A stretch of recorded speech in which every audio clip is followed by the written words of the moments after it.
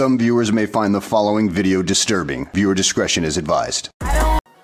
Hello, ladies and gentlemen, and welcome to the Mac Movie Reviews podcast, sponsored by Blockbuster. Blockbuster. If the Cavaliers can come back from a 3-1 series deficit, Blockbuster can come back one of these days. It's going to happen. Dude, you know that you want this, like, Blockbuster, sponsored. I would love it. Please, Blockbuster, come back and, like, email me or, like, message me, Mac Movie Reviews, Instagram. But, yeah. So, welcome to another episode of the podcast. But this is not just another episode. It's the 30th episode. 30 episodes. Woo! All right. I cannot believe this. Like, man, like, you guys remember that one clip on that episode? Play that one clip. 4, 3, 2, 1.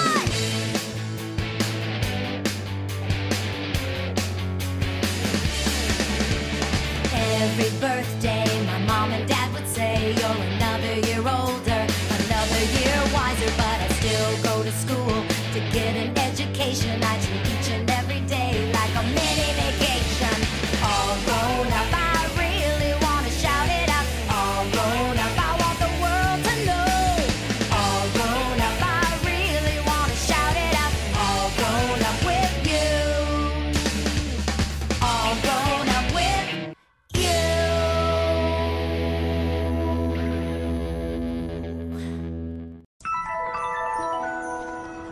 Man, that was a great clip of the episode. That was just fantastic.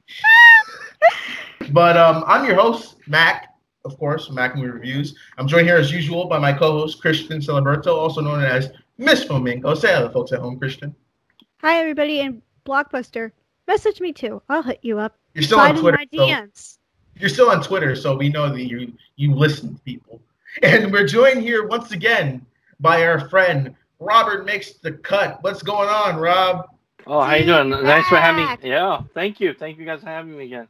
The 4K Master Blu-ray DVD maestro himself is back for another episode. We just had to get him back after last week's episode. Thank you. Thank you. 2 weeks ago. Oh, 2 weeks ago. See, I'm losing track. We talked about The Crow last episode. If you missed it, we talked about The Crow and just some of our experiences with just physical media and everything. It was a nice conversation, a nice little different. It sure was. And a lot of people, great conversation. A lot of people like that episode. I got a lot of messages of people saying they like that style. Oh, so great. Maybe we might do it that style again. So we got a nice episode for the 30th podcast. So today we're going to be talking about some film news because we got a lot of breaking news that happened today, especially a big delay in Warner Bros. Front. If you know what I'm talking about, you know what I'm talking about. Oh, yeah. Then we're going to get into the topic. We're going to be talking about the 2 Babysitter movies, specifically more of The Babysitter, The Killer Queen, which just released September 10th, a.k.a. last night when we're recording this, and also the double review of the first Babysitter movie, both directed by Mick G. Then we're going to be talking about some films we have seen recently and what movies you can look forward to seeing in your movie theaters that either open up and maybe some box office totals in the return of that old segment. And we got a special announcement regarding our buddy Rob and the future of MMR together at the end of the podcast. So stay tuned for that. So you guys ready? I'm ready. We're ready. All right, let's get into the news. Woo! This is CNN. Okay, so the news. So we're going to start off with some big news that literally came out actually like a few hours ago. Wonder Woman 1984, which was originally supposed to be released October 2nd, if I believe, is now going to be released. It's been delayed. It's going to be released on Christmas of this year. And who knows, that might get delayed. So that leaves the question of other movies that might get delayed, such as Dune, which is supposed to come out in December. Yeah. No Time to Die, the new James Bond movie. And Black Widow. Black Widow in November. Right. And Candyman, which is supposed to come out in October. So it just leaves on the air what could be going on with, with movies. So, yeah.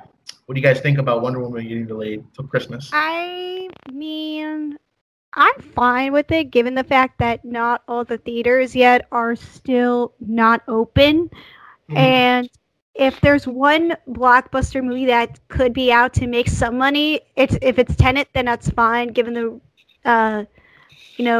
reaction that it's gotten with its audiences being mixed. Like, people are still seeing it, and it's getting the numbers that it wants. but I don't think Warner Brothers still anticipated, the pandemic and not knowing that, how many theaters are still not open yet. I remember reading that theaters like in New York and LA and are not like expecting to be open until like maybe like the middle of October. Which is, it's a little hard. I mean, knowing that they delayed it, I'm happy with it, so that way everybody can see it, and at least knowing that Tenet's out, there's at least something for people to see. Mm-hmm. But I don't think Warner Brothers is willing to take that risk. So, it's better safe than sorry. I mean, I had hopes for it, but you know what? If they can delay it, that's fine by me. Right. Yeah, I agree. Like, you're putting, these big budget tentpole movies. I mean, you got like Tenet, with, big budget, $100 million, $50 plus budgets. Probably same goes with Wonder Woman. Can't take that chance of getting dismal box office. It's nobody's it's dismal box office receipts, and it's not good. Mm-hmm. Yeah. And right now the budget for Wonder Woman 1984 it was $200 million, so they got to make that up. Yeah. Especially with LA being closed, I believe they're still getting over the rate. I think the ratio is they have to get less than 100 cases per day for every 1,000 in this pop. So it's just right now it's not happening. So. And there is a chance that COVID could go up given the fall, because now we're going to start to turn into that, right. cooler air and everything. Yeah, so there's like Fauci's like saying like, oh no, this could go up, go down, and it's just just a game that everybody's got to play with right now. Yeah, so we'll see it, but it's just going to take a while. That's the key. Yeah, we'll see it. Yeah, it's not like it's gonna go to VOD. Like Wonder Woman, can't go to VOD. No. Speaking of VOD, have you guys seen the new Mulan movie? I see you. One warrior knows another.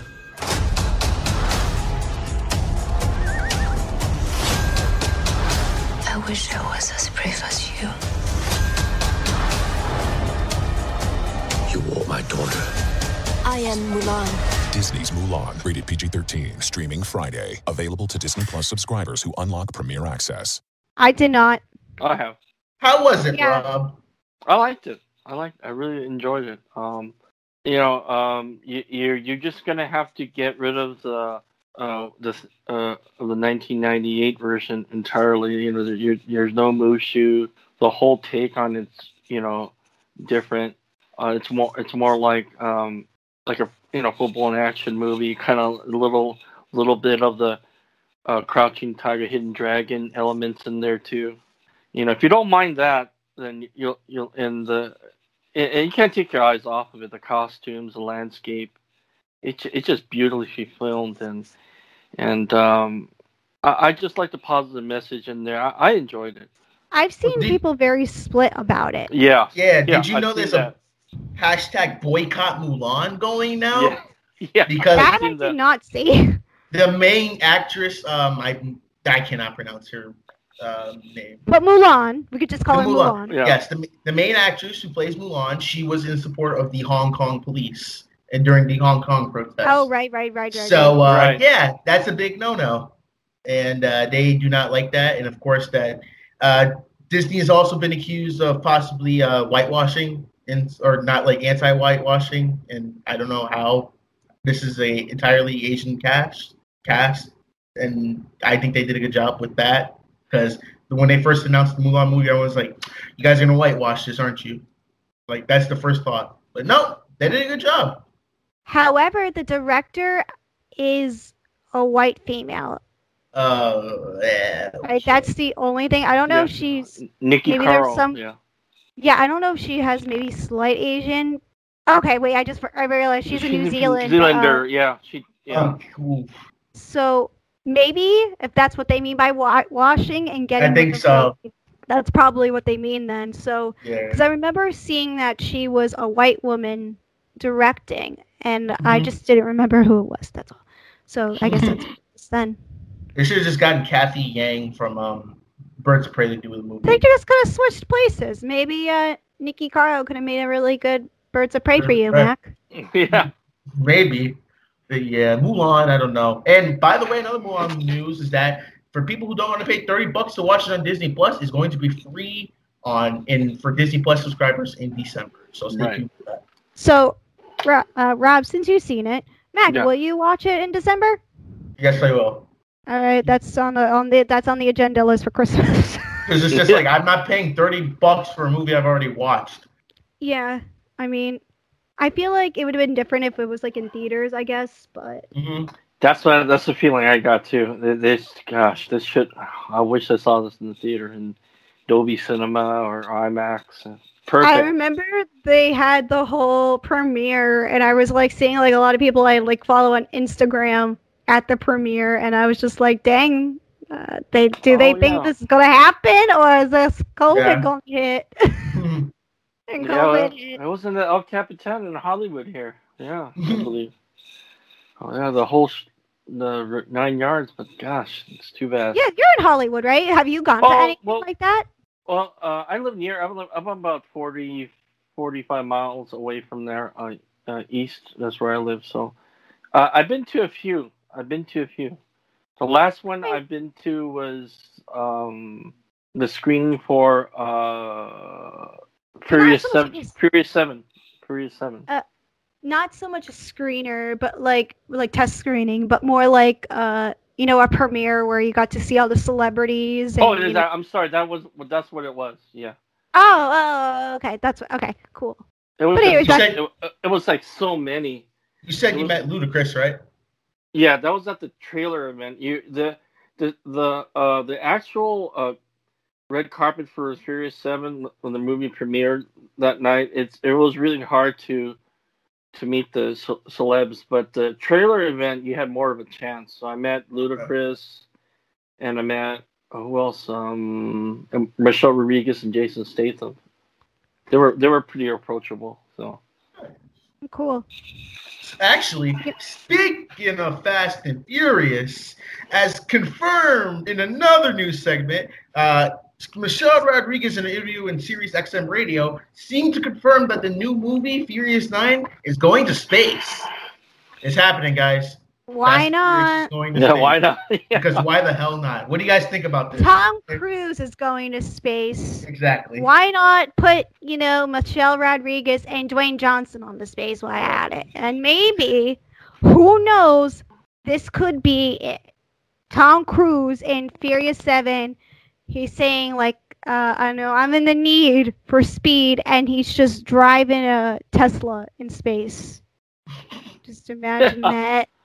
Oh my This goodness. is where we're going with creativity. I was talking to someone, they were asking me this, like, how did Fast and Furious get to the point where, like, they're about to go into space?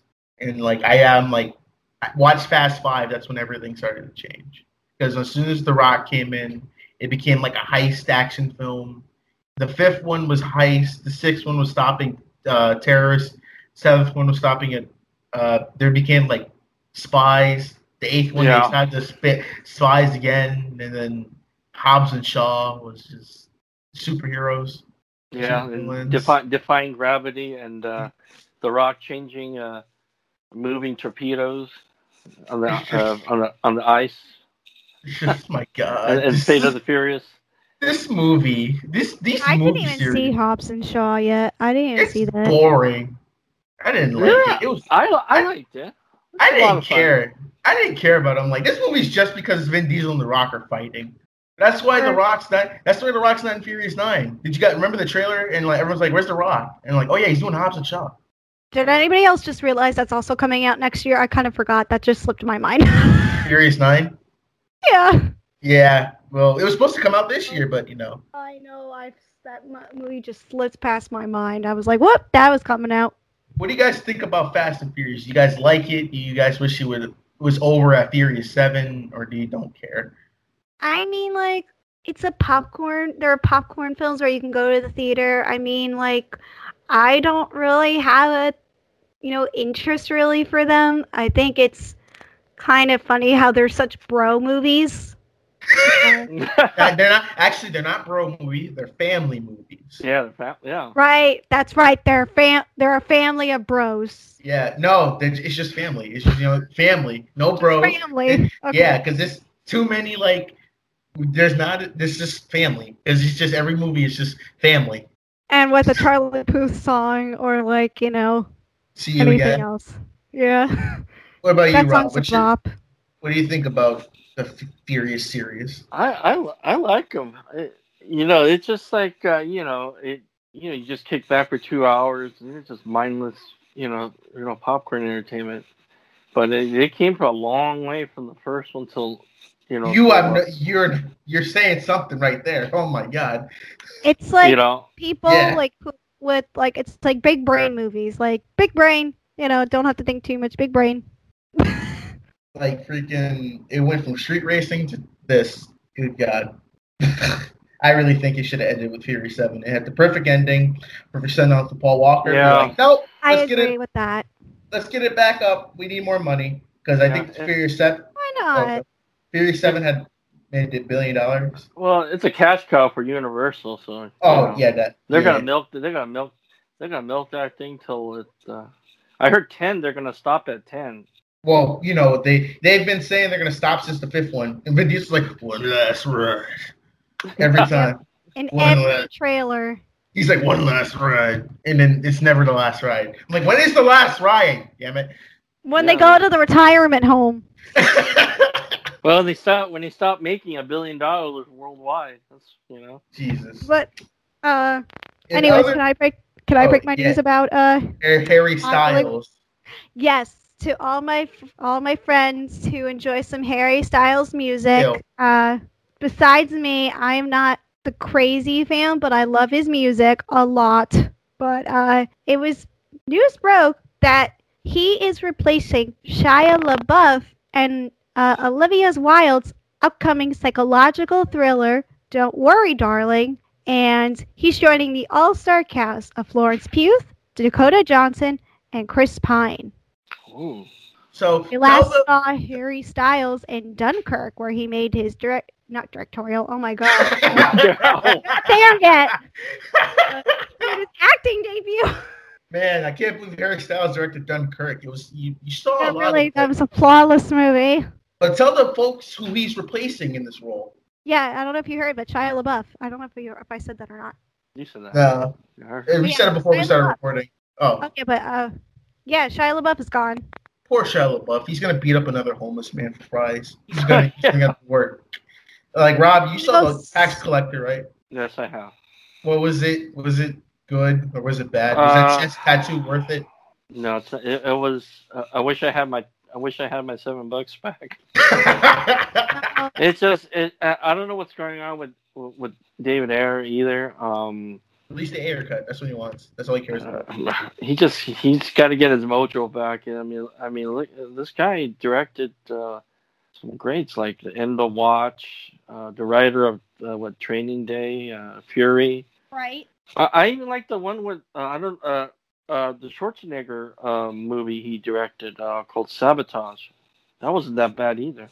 That was the one with the guy from Jackass too. Johnny Knoxville. Yeah, Johnny Knoxville. He's everywhere. That's so. I think Oh no, that's the stand. The That's Last Stand. Oh, yeah, that's the last thing. This, Well, this, Oh yeah. Oh right. The other one, this one, the Sabotage had Joe Manganiello in it. right. I always Right. mix the two up. Yeah, and Terrence Howard. They play like elite DEA SWAT team. Schwarzenegger is the leader of the team and all that. And they steal like I think something like $4 million. Now it's missing, and each one of their team members are getting killed. They don't know what's going on, who's doing that. And it was good. That was okay. That wasn't too bad. And I don't know what happened since that. I mean, Tax Collector was just a missed opportunity. It's just Maybe like so. they, rough career. Let's just face it. Maybe Yeah, Shia it's just LaBeouf they both need to go to Even Stevens. Well, He was just miscast. Shia LaBeouf is a great actor, but that part, I don't know what was trying to play. Maybe. Didn't he try to play like a? Wasn't he playing like a how do you pronounce it? He was playing like a West Coast like Mexican. Yeah, like a Latino. Yeah, he was in. Yes, You know, didn't That's he? not good. yeah, they filmed it in East LA. The locations are great. That's one thing about David Ayer. He knows. I mean, he knows LA. He knows the locations. They're pretty good, the raw locations. But other than that, it's just the actors. It's just. I think the lead was by a guy named Bobby Soto, and then the one I forgot. There's some other Latina actresses too. They just didn't do it. The one that played the villain, he was pretty good. I forgot his name, but he portrayed a guy named Conejo, means rabbit in Spanish, and that was the villain in the movie against Bobby Soto. That he was really good, but everybody was just kind of like subpar acting, and it was just like, we've seen it before with the cartel, and it's just horrible. Mm-hmm. Let's put a cookie cutter thriller out there so everybody can join during the pandemic. That's what I felt like it was.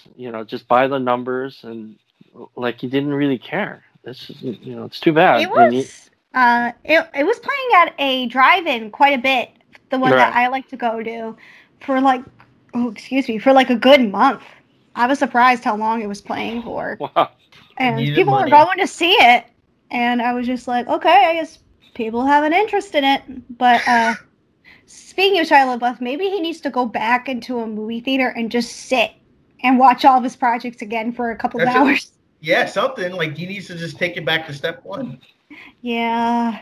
Other news is that director Rob Savage, who was known for doing the Zoom horror thriller movie that came out during pandemic called Host, not to confuse with The Host and The Host, he has set a 3-movie deal with Blumhouse, so he is now a Blumhouse movie director. So good for him. Did you guys see Host? Not The Host or The Host or The Host? No, not yet. I want to. Oh, I've seen it. I loved it. It was good. It was really good. Explain for the home who may not know what Host is about. Oh, yeah, a bunch of women, and there's one male in there. They do a Zoom call, and they get an idea. One of the girls has an idea. Let's do a seance over Zoom, and the things go not what they planned, and they unleash something, that's bigger than all of them, and it had some scares in there, some jump scares. It's about a little bit over an hour. Perfect time for that. Perfect length. Very creative. Very creative, yeah. Very creative. It's creative for its time, and it's making people interested. Given the fact that it is set during this pandemic type time that we're still in, and it fits perfectly for today's tone. And it's amazing how quickly he put this together. And not using Skype. That's grade A. So it's not unfriended. Yeah, it's not unfriended. I was just going to say that. God. But speaking of horror movies, we got some casting news from Scream 5. First of all, Neve Campbell is back as Sidney Prescott, the heroine that survived it all. She announced on her Instagram with a little quick video of Ghostface. It's like, hello, Sidney. She's back. They've also casted Jack Quaid from The Boys. Oh, him. And they also casted Mason Gooding from Booksmart and Dylan Minnette from 13 Reasons Why, a.k.a. Clay. That absolute Chad in unit. So, yeah. You guys excited? Oh, by the way, Scream 5 did get delayed. I think we touched on that last episode until January 1st, 2022. Yeah. So, yeah. What do you guys think about? I thought it was January. Oh, yeah, January. I say January 2nd, right? I thought you said July. Oh, no, January 2nd. January 1st. It's January 2022. But yeah, that's coming up. What do you guys think about Neve Campbell coming back? I'm excited. Oh, yeah, me too. Oh, yeah.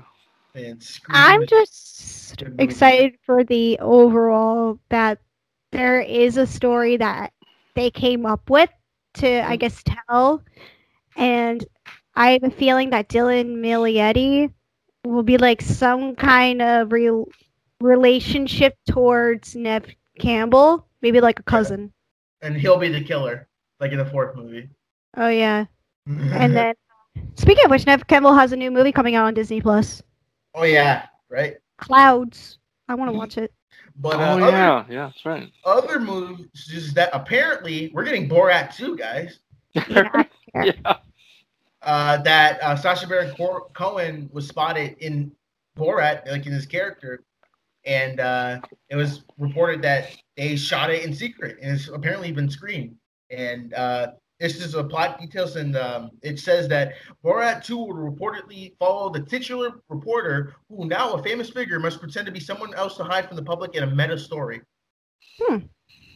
Yeah, Borat. Yeah, I remember the first one. Yeah, Same. that was funny. It was funny. It was so crazy. What do you guys think about Sacha Baron Cohen? I like him. He's so funny. He's okay. Not my favorite, but I am just like with him. He's not my favorite. I do think there's other better comedians out there. Throwing a little shade at him, but yeah, I don't care. He was supposed to just not be my- Freddie Mercury, right? Supposed to play Yeah, Freddie Mercury. that was the original plan. He was going to be Freddie Mercury. That was being a That would good have in been the a good parody. casting choice. That would have been a parody movie. Oh yeah, yeah. I'm glad they went with Malik and Oh, definitely.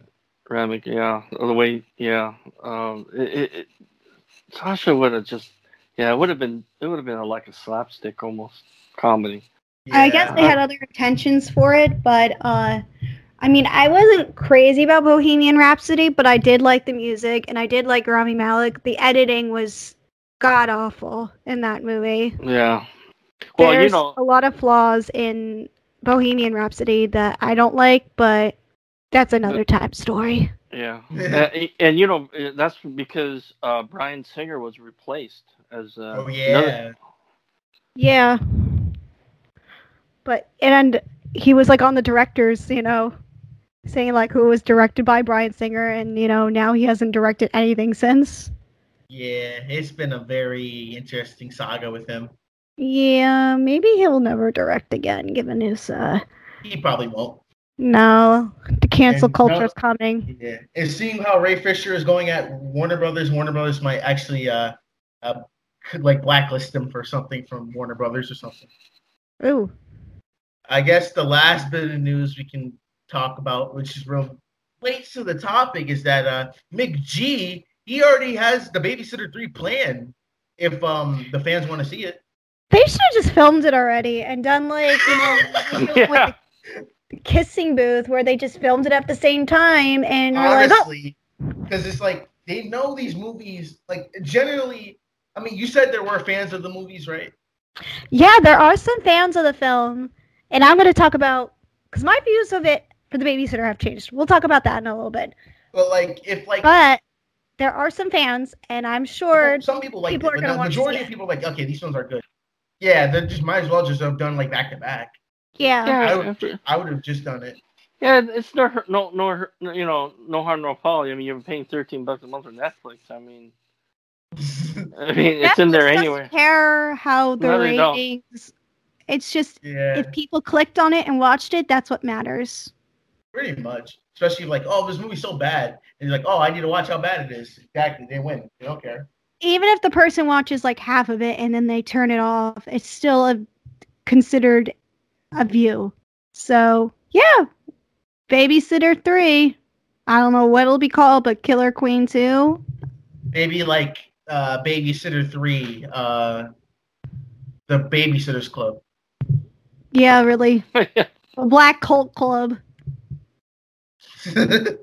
Something 80s You're like- related. Has to be. Because I think they should probably do something like Queen related, because there's at least a Queen song in every single movie, like so far that we've seen. Because We Are the Champions is played in the first one, and then Killer Queen is played in the second. Yeah. Babysitter 3, Bohemian Rhapsody. Starring Rami Malek.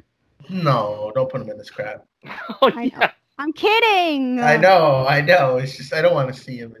Maybe they'll get one of maybe Mike Myers will be in this. That's an interesting person. Oh yeah. Cast in this film. Get Shia LaBeouf in Babysitter 3. He'll really commit.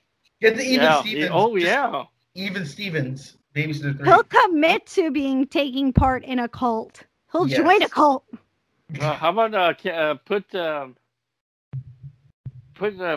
Travolta and Nicolas Cage in it, both of them. Ooh, no, because we don't need Nicolas Cage. We just need No, we need both. Travolta. Oh my God, want we both. just need Travolta. I want both because I want Face Off again. Can we? What if we did this? Let's help Mick G out for a second. If John Travolta doesn't work out, let's bring in Devin Sawa. He's his dad, Oh yeah. He's dad of what is it, Melanie? Because the stepdad of Melanie, because Melanie has the parents are divorced, and I would like that.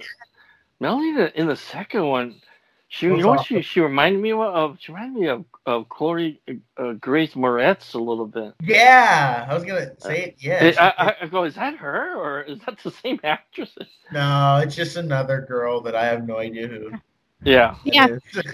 All right, but speaking of which, should we get on to the babysitter? Yeah, that's gonna do it for the news. So if you guys got any news for us, you can always just send it to the inboxes at Miss Flamingo or at Mac Movie Reviews. Be like, hey, put this in the news segment, idiots. Send us a DM, just slide it in and just go. Yeah, there you go. It's like a parcel. Oh, yeah. So without further ado, let's get into the topic of the babysitter movies. Both of them, 1 and 2. Why is he shirtless? That's your first question? There's only one way to end this whole thing. Fuck you!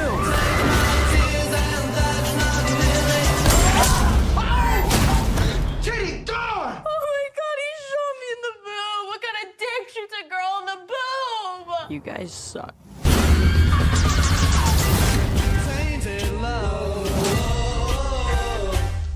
All right, so the topic. So today we're going to be talking about The Babysitter 1 and 2. One being released in 2017, the second one being released actually yesterday, like September 10th.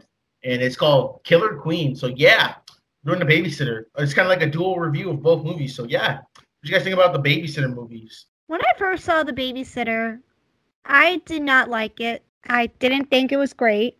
And I was just like, this is a stupid premise. I don't think it's that funny. But after seeing it a second time, my thoughts for it has changed. I don't think it is as funny, but I enjoyed the concept for what it is after seeing it a second time. Like, okay. Because I was like, okay, I'm not going to... Like, the first time I went into the movie, I was like, I know I'm not going to like this. I know I'm not going to like this. And I didn't like it. And, seeing it again, and I was just doing... I cleared my thoughts about it, went into it again, like, let's say if I didn't watch this film.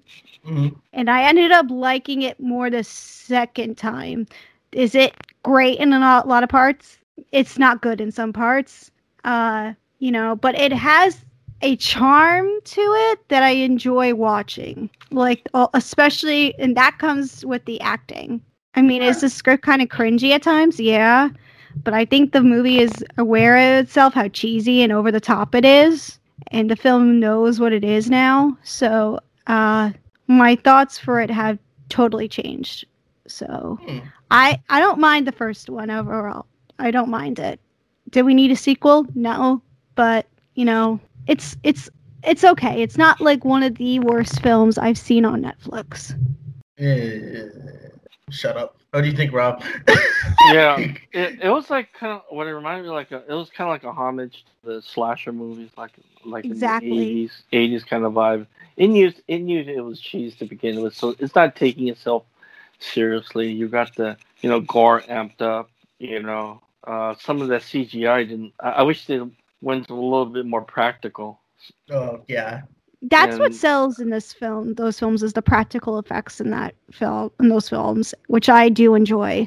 The music, the cringy humor sometimes, the And you know you get what you pay for. I mean, it's on Netflix, so It's true. it's a perfect platform, and you know McG hasn't really done anything in a while, so it's a perfect vehicle for him.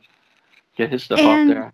Given his career, it fits him what he's directed. Right. That is true. Yeah. Because did you see Rim of the World? That thing is terrible. Well, which one is it? That's the one with the kids with the summer camp, and then the alien invasion happened. Oh, right. I didn't see that one, but I've seen Charlie's Angels. I've seen Full Throttle. I've seen This Means War. I didn't see 3 Days to Kill. I haven't seen We Are Marshall. I haven't seen, the Terminator one that he directed. So it's like I've seen some of his stuff, but I am aware of how he is as a director.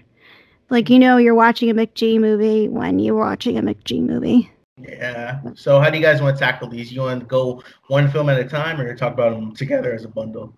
Well, let's do one at a time first. Okay, so let's start off with the first Babysitter movie released in October 23rd, 2017, directed by our man McG. That's MCG, not MKG, like I always thought. And it stars Samara Weaving, Judah Lewis, Hannah Mali, Robbie Amell, and Bella Thorne. And the plot is Cole, who is a teenage kid in high school. He is he has to survive the night when he finds out that his babysitter is part of his murderous cult who need to kill him to get his blood. So yeah, that's given my days. I was a babysitter. I never took part in cults. If you parents look into who you're hiring first, if you know that your sitter is doing doing book study by day and then doing the cult by night, then that's something you don't want to have. How about you, Rob? Have you ever dabbled in babysitting? No, I never have. Me neither. But yeah, this movie is I watched this movie. I remember it was first announced in 2017, and this was my senior year of high school, guys, and this is my first year of reviewing films. So it was a big year for me. And I was like, this was the beginning of my senior year of high school, and I had already started reviewing movies like in the summer. So this is the fall. Mm-hmm. So I'm like, oh man, this movie looks kind of competent. And then the trailer came out, it's like, Tainted Love. It's like, da-da-da. I'm like, maybe. And then I watched the movie, I was like, oh, this is a movie, I guess. I mean, I thought it was at first terrible, and then I rewatched it, and I'm like, it's not good, but it's serviceable. Yeah, that's what I said. Like, I first watched it, actually, I think it was the day it came out, because I was just like, you know what, I'll just watch it to watch it, because, like, it just seemed different, and also it's got my boy Robbie Amell in it, so, oh my god. So I was like, okay, I want to watch it because it's got Robbie Amell, and also the fact, it's a movie about a babysitter, and given the fact I've been a babysitter for a long time, and I just was like I said earlier, I wasn't crazy about it, didn't really like it, I thought it wasn't really that great. Then again, like I said, I went into it, and I actually ended up liking it more for a horror, it's kind of fun. It's a fun horror film. Yeah. But not as great. It's not a solid horror film. It's like a passable. It's like a C-rated movie. How about you, Rob? That's what I felt about it too. We've seen this story before. The nerd gets picked on at school and all that. Then the story does another 360 with the babysitter involved in the satanic cult, and then we get the gore level. The parents, they're not too bright either. No, they're not. I'm gonna say it right here. I don't like any of the characters in the movie. The only person I actually liked was B, played by Samara Weaving. She's actually she was really good. Yeah, I think that's what. Go ahead. Oh yeah, go ahead, Rob. Oh no, and I like the choice of music and it knows what it is. What you're gonna get. You're gonna get a lot of cheese. You're gonna get a lot of cringy stuff. You're gonna get a lot of gore, and it was serviceable. That's all. Yeah, it's perfect for Netflix. You just hit play and enjoy. For what it is. Yeah, it was okay. What kind of got to me was, what really sells this movie is, Samara Weaving's relationship with Cole. I think that movie did a really good job pairing the two of them. Because you really can see that bond. Cole does not have the perfect relationship or bond with his parents, given the fact that he is in her, like Rob was saying. And, he's kind of like the outsider because, how he's dressed and how proper he is. He still likes having his babysitter. He has no other friends except the girl across the street who he likes. So, knowing that this girl is basically his only friend, you see that through, the movies that they talk about, the conversations that they have, the dancing that they do, and, the fact that she just likes to come over basically and almost like check up on him because, we see at the beginning of the movie, he's being bullied and she ends up popping like the bully's tire.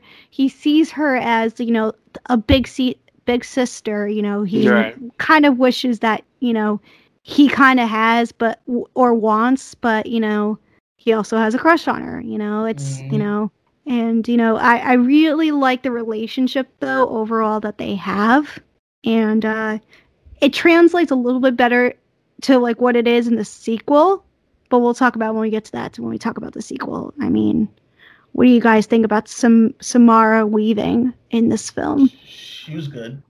I just didn't like the dialogue between her and B, because when the director tries to write them talking about, man, who would win in a fight, Predator or Alien? Oh man, Predator would have Captain Kirk on his side and like RoboCop, and like it's just that dialogue is just so forced. I'm like, dude, if you don't know anything about like sci-fi or like pop culture, just don't write it in. I don't blame the actors. I just blame the writer. And I'm like, it's just the actors just reading off the script like, yeah, so the alien has this. I'm like, oh my god. It's McG's writing, and he's like he's trying to sell to this movie as like film lovers. He does that more in the sequel, which again I'll mention later. But he does that, settle that tone of like I'm going to sell this movie to film buffs, talking about Kerr and what's the guy that he mentioned? Is it Denzel or what actors that he names? Shatner. Or that Shatner and Picard. Yeah, he mentioned like he sells that, and then he talks about did you guys remember the Western that they watched? I forgot what Western that they watched. Well, that was Billy Jack. Yeah. That was so Billy like Jack. he's trying to play off. He's trying to play to those film buffs, which we are. I mean, did you guys find that annoying?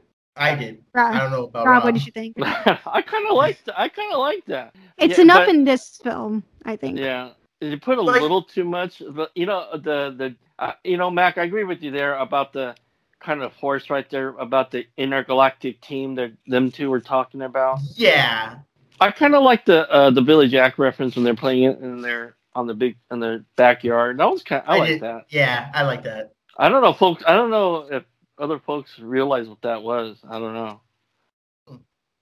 Maybe they're it might go over the heads with some of the folks. I don't know. The younger crowd. How do you do, fellow kids? Yeah.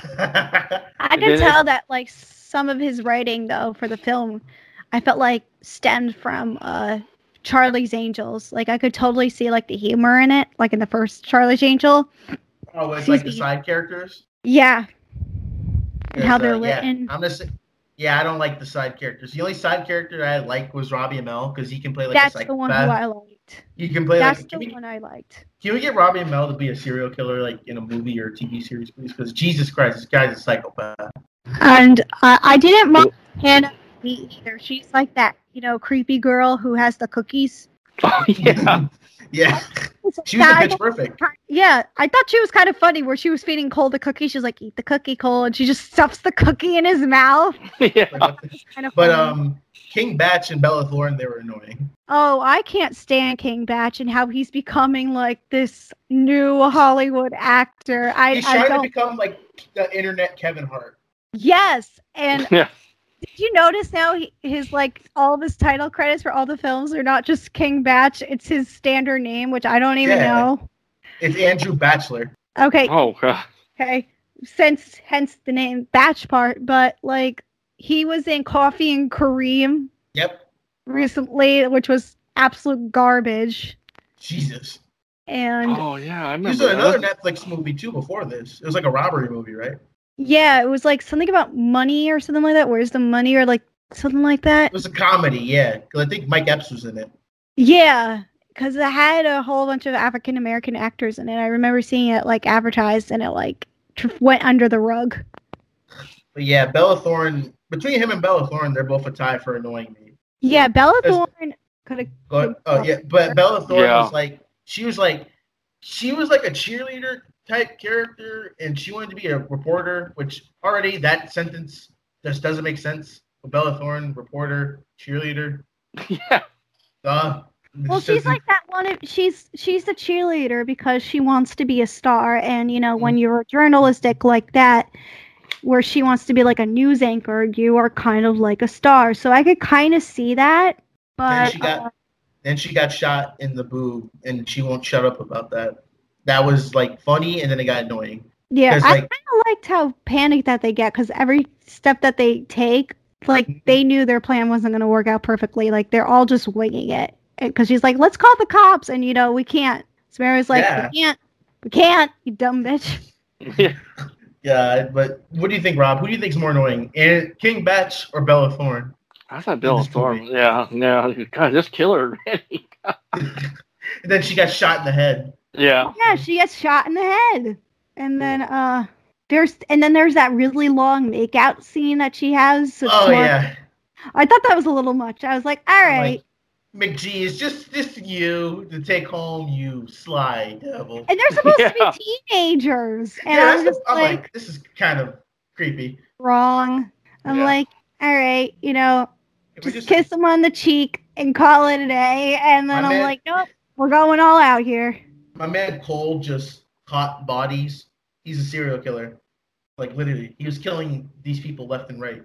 He knocked someone over. He knocked King Batch over the stairs, snapped his neck, and had him stabbed through. He blew up Sonya. Right. That was my favorite. That was my favorite death. Like, that was awesome. She was like, I'm still alive, mother. Oh. I was like, okay. That's awesome. I kind of like how it has like an almost Home Alone type of feel. Yeah. Right. Where, Macaulay Culkin sets up all the traps, and, Cole's just thinking them up on the spot, like with the firework, and the tarantulas, girl, that should have been, taken care of a while ago with the, an exterminator, but. Is a prequel to Saw, just saying. Yeah. But, and then Robbie Amell has a Clayton death. He has egg on his hand, and he, slips on a tree branch and hangs himself. And then we got, one of my other favorite parts about Robbie Amell is that he's shirtless all the time. Yeah, he had his shirt. What's up with that, with the shirtless thing? I think that's the joke, because, a hot serial killer, it's like, a hot Dexter. I just made me think of, like I said, Dexter and Michael C. Hall. Do we explain why they're trying to kill Cole, exactly? Because, they... To get their wishes. But that's the thing that's not explained totally clearly at all in the film. Bella Thorne character, she gets, she's the one I remember hearing her wish. Well, she wanted to be a King Batch wanted to be a rapper, and I don't know about the other. But that's all explained in the sequel, which, but it's not said in the first film. She meant Samara Weaving. She's like, you want to be a rapper? That's what makes a deal with the devil, Okay, maybe then that's what. Maybe I missed it, but it doesn't really totally say for you. It's not stressed clear enough. But they had to get the blood of the innocent, so they took his blood. But the thing with Cole is that he's scared of needles, and Samara Weaving was supposed to give him a drink. But he was supposed to be, kind of knocked out, but he didn't take the drink because, he didn't want to. So he took the needle, pretended he was asleep, then he was about to escape, and then he passed out. When he woke up, he saw everyone. He saw Robbie Amell shirtless. He was like, why is he shirtless? King Batch is like, really? That's your first question out of all this? Yeah. I love that. I like that scene, I'm not going to lie. And he's so unsure about everything. So he's asking them about an orgy or something. Yeah, and he's like, I know you guys have an orgy. He's like, I'm guessing it's something sad people do because they want each other, and sad people like to do them and or something like that, and they can forget about how cool they are for a minute or something like that. Like, it was a really funny line. I thought that was really funny. Yeah, that was a good line. That was a good part.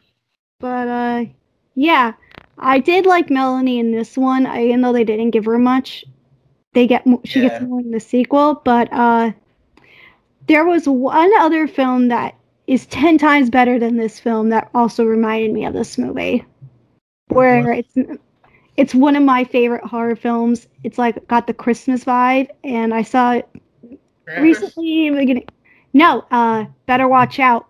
Oh, I thought that was when I first. Oh, sorry. Which is an excellent film. Oh yeah, I heard about that. I haven't seen it yet. I heard it's really good. Excellent film. I thought the kid from this movie, remember I told you I thought the kid from Artemis Fowl was him from Better Watch Out. Yeah. No, it's Levy Sean, what was it? I told you the guy from Jaws. Jaws, his grandson, right? Yep. I know, it's sad. You suck for but anyway, but that's all I have to say about this film. No, it's just, and then the ending. We should probably talk about the ending. The ending. So Cole's like, man, I'm gonna confront B. I'm gonna stop being a wussy, and like he goes, and everything's all clean in the house. No evidence, no dead bodies, no blood. Everything's cleaned up. And B's like, hey, we can run away together. We can say that we defended ourselves and everything. But then he burns the book that they were using for like the ritual, and he crashes a car into the house. Like, how is a 15-year-old kid gonna do this? Yeah. He's 12 years old in the film too. That is not a 12-year-old kid, and you know it. They said he was 12 in the film. My ass, he was 12.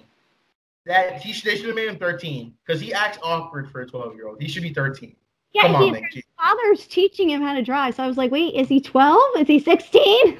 Like he looks like he's like we said in the sequel. We're gonna say in the sequel, he aged dramatically for 3 years. Yeah, for the film it takes 2 years. Yeah, they all did. Both of them did. But like Jesus, like he shouldn't. I thought he was 13, but he crashes a car, and then Samara Weaving gets pinned under. She's like, man, he's like, I still loved you and everything. I can't believe you're evil and everything. And they make out their galactic teams one more time, and it's sad. Then parents come finally, and then it's supposed to be like, I don't need a babysitter anymore. I'm all grown up. And then the mid-credit scene, firefighters go into the house, and they see that there's no body there. Then Samara Weaving jumps out, and she attacks a firefighter, and it sets up the Babysitter Part 2. I thought that she turned into a vampire when she did that to the firefighter guy, and I was like, oh, is she a vampire? I was like, where is this coming from? But yeah. I also like the other scene where they kill the two cops and all that. Then oh yeah. Then with the radio radio codes and all that. Because Cole knows cop codes for some reason. Oh, he wanted to be a cop. That's why. Yeah. My old job, I used a lot. We used a lot of those, and yeah, that's. But I thought would have been better. He said a code 7. Why would you want to eat after that? I go. Usually, one thing I had problem there is when everything's okay. It's like you use a code. I think they would have been better if they used the use of code 4. That means everything's okay. But other than that, that was a kind of funny scene though. Freaking Robbie Amell just shot. He like javelin the fire poker in the guy's head. I'm like, good God. Like, yeah. Brutal. That like he's like tension to be a serial killer. Like that should be like a spin-off series, like Robbie Amell the serial killer. Yeah. He's like on meth in this movie. On these movies. He is on meth. He's like he's ready to eat people. Yeah, and that's another thing we didn't talk about. The gore in this movie. What do you guys think of that? The gore. I enjoyed it, but I wish it was more practical. That's true. Because a lot of CGI. Yeah, there was some CGI stuff. Yeah, I should have got the guy that Greg Nicotero. Yeah, do the effects for it. That would have been great. Maybe it was beyond the budget. It is a Netflix movie. Oh yeah, but that would have been great. I mean, Yeah. more practical. But a lot of folks, a lot of these studios, they shy away from that for some reason. I don't know. Well, it's more cheap to do digital than the straight up visual because remember the thing reboot in 2011, they shot it all with like the practical effects, and then the studio came in, they said, yeah, we don't like how this looks, so reshoot it with digital effects. That'd be interesting to see the other version. I'm sure it doesn't exist, but somebody probably. It would have made it a little bit more enjoyable because I liked the Thing 2011 movie. I liked it too, yeah, and I liked how it kind of toward the final the ending it messed with the first one, just flowed into the first one. That was smart. It was one of the reboots that actually pay respect to the original one and try not to be like something that's like better. Right. Try not to be like it tries not to think highly of itself. So.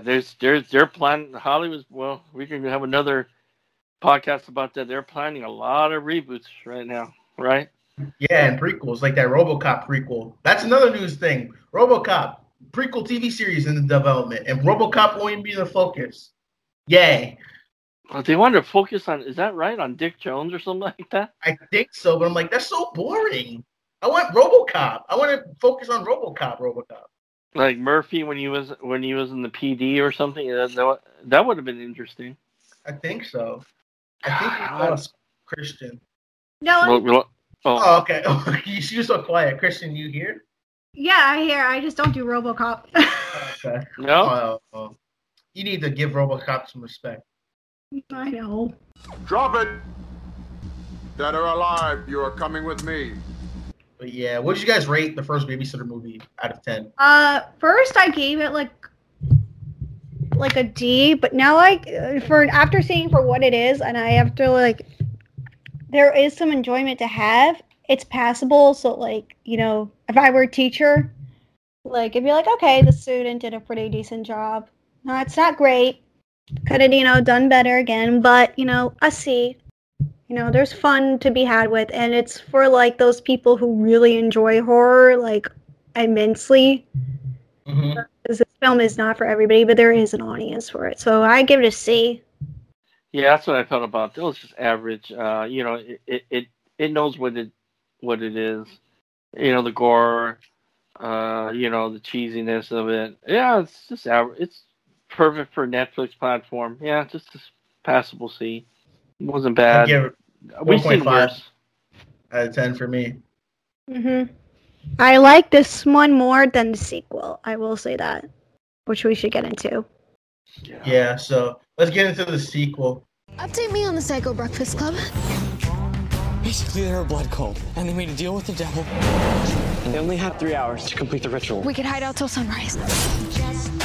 We finish this, we have to go back down to limbo.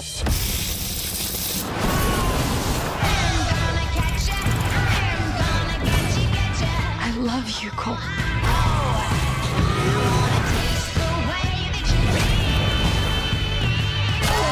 Finally found my dick, Cole! Could this night get any more erotic?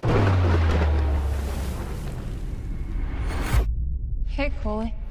You're my kill of the night. I ain't get killed first. That's some post-Jordan Peele era horror movie progress. The sequel is called Babysitter, Killer Queen. It's again directed by McG, and it's the sequel to The Babysitter, and it's with Samara Weaving, Judah Lewis, Emily Allen Lynn, Jenna Ortega, Hannah Mali, Robbie Amell, Bella Thorne, and Andrew Batchelor. And it continues the story of the first film. Cole Johnson as a new junior high student who's later dealt with another tragic blow, and then forced to flip the script to ensure his survival from old enemies. Yeah, this one was a little bit interesting. I thought this would have at least made me change how I feel about it, because I did kind of like the trailer for it, and I was kind of interested to see what they were gonna do, and I knew something was gonna be up with Melanie, and one of the reasons why, I mentioned earlier, was the relationship she has with Cole, and then Samara Weaving has with Cole. I was really, really interested to see how that was going to play out. But one of the things is what really bothered me was, how on the point, on the nose, how predictable it's gonna be in like terms of like, if you were to place a map on the table and you were gonna say, okay, we're gonna go in this route, and the film does go in that route, and however you're waiting for Samara Weaving to show up. Yeah. She shows up at the middle, like at the last 20 minutes of the film. And I was really disappointed of that. I knew they were going to do that because they kind of spoiled in the trailer. Yeah, that's what one of the problems is. I was watching some videos, one of them being Elliot's from Movie Files. So, hello, Elliot. Watch your review. Good review. But, there was some trailers that like gave away a little bit too much of the what happened for this film, and you just had to watch the trailer, then you saw the entire movie. What do you think, Rob? What do you think? That was I was kind of upset about that. I saw the trailer too right after I've seen the Babysitter, and I go, oh, the trailer gives way too much. And yes, well, not all of it, because I was kind of surprised at the twist. Yeah. I won't get. That's one of the big things in this film is the twist. Oh yeah, we got to go kind of like spoiler free, huh? Sort of. You know what? Screw it. We'll just spoil it. If you don't want. No, we've been spoiling it. I think. Oh. Yeah, we kind of have. So you know what? If you don't want spoilers, skip to. Yes, skip to the end where we talk about what we watched recently. No, skip to insert time slot. There we go. So we're gonna here's spoilers. Put it on screen, Mac. Yeah, or I'm gonna insert like Microsoft Science, like 1 hour, 14 minutes, 20 seconds, like that. Watch that be exact. Yeah, but so spoilers. So spoilers for Babysitter 2 is that it turns out that his best friend from the first film, Melanie, that he has a crush on, she is a part of the cult because she like started a new blood pact. She wrote her name into the book because guess what? She wants to be an influencer. How dumb is that a reason? Every like Gen X millennial things. Let's face it. It's like, man, I'm gonna sell my soul to the devil to be 1 billion followers. Am I right, guys? Kylie Jenner did. All the Kardashians did. Yeah.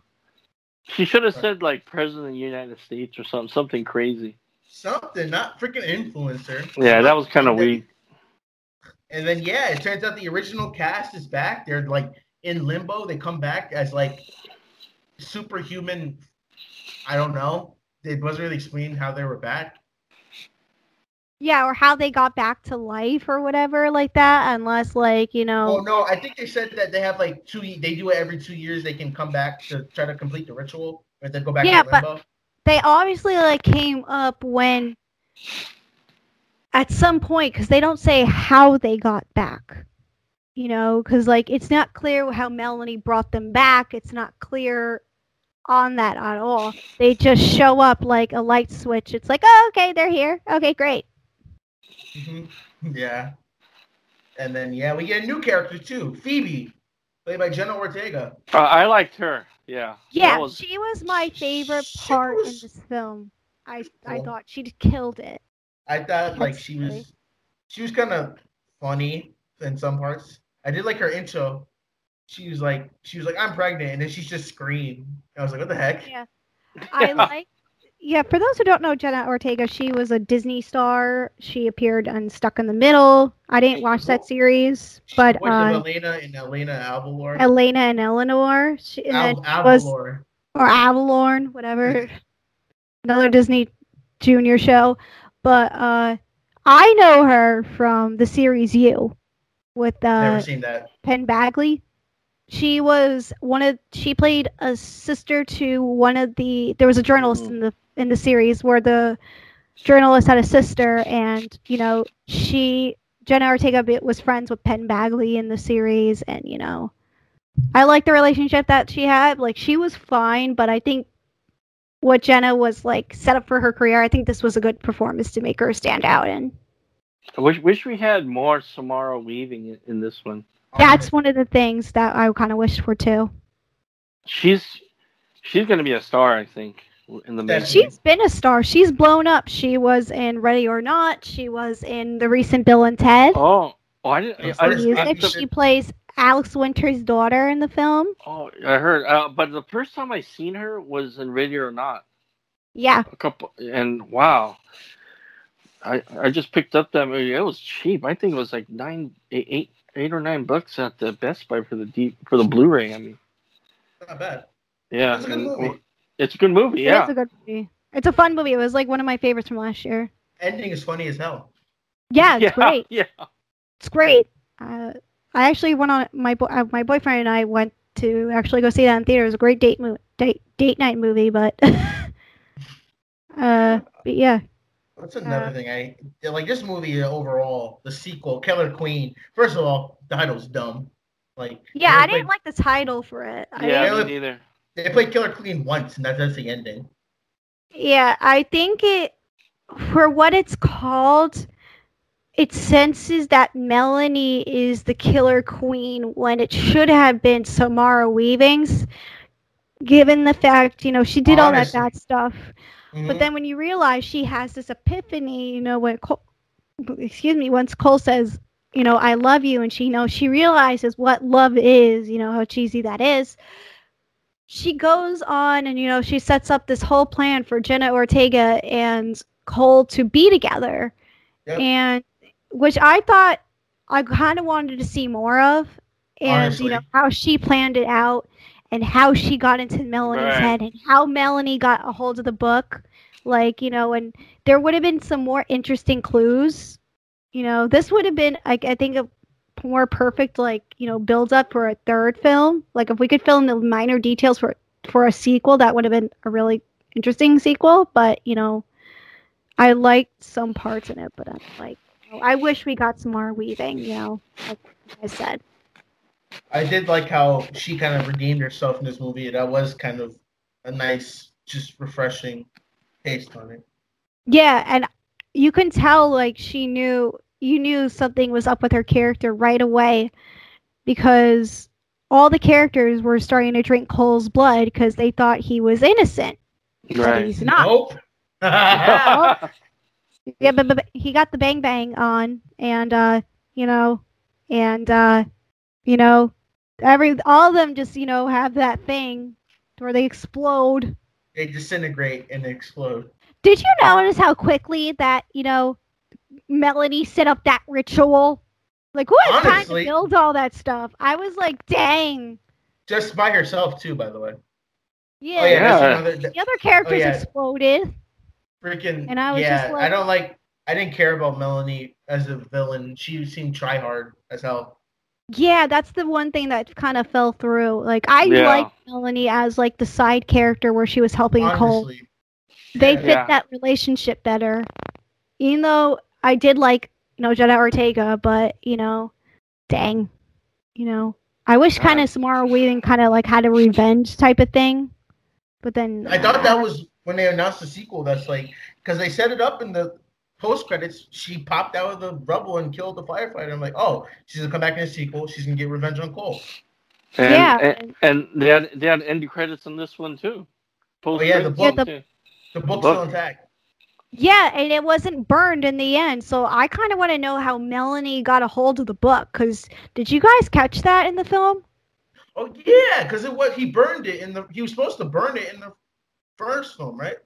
Yeah, he burned it in the first film, and Samara Weaving tries to save it with a pillow or a blanket. When this is just as Cole's slamming the car through the house, and then Samara Weaving dies, and I want to know how Melanie got a hold of that book. That's a good There's question. there's uncertain questions that I want to know. How we got to this point and how we got to this. Like I said, there's some stuff that would have been great to address in a sequel. Then all of this stuff could have been in a third film. I don't want another film. Yeah, but we're getting a third film. No, I don't want it. There's that post-credit scene. Yeah, it's going to set it up and somebody brand new is going to get it. I think so. I've seen a theory that maybe Cole will be a part of the cult now. No, I don't see it. Oh no. Oh, I hope not. I like the way he is as a good guy, Yeah, Cole's that spiritual guy. He's got that clean cut look, And we didn't talk about this yet, but how drastically he's changed. But Cole, Oh my God. I do like the casting for Cole. I do like the casting of Cole. Judah Lewis. Yeah, Fun fact: he was one of the 6 people who auditioned for the role. He was one of the 6 finalists for the reboot for Spider-Man, but he lost out to Tom Holland. Oh, I didn't know that. Tom Holland's a better choice though. He would have been young. Yeah. He would have been way too young. But he looks like more of a Peter Parker than Spider-Man, honestly. I think he would have been better as Peter Parker than as Spider-Man. Yeah, that I agree too. But yeah, you mentioned it, but like this kid did not age. Like he aged dramatically, because first movie came out in 2017. This one came out in 2020. So in the movie's time, it's like 2-year difference. So if we're rolling with that, it should be 2019. So this kid was supposedly in middle school in the first movie. Then he looks like, and I think they said he's like a junior now. This man looks like he's in freshman year, maybe sophomore year of college.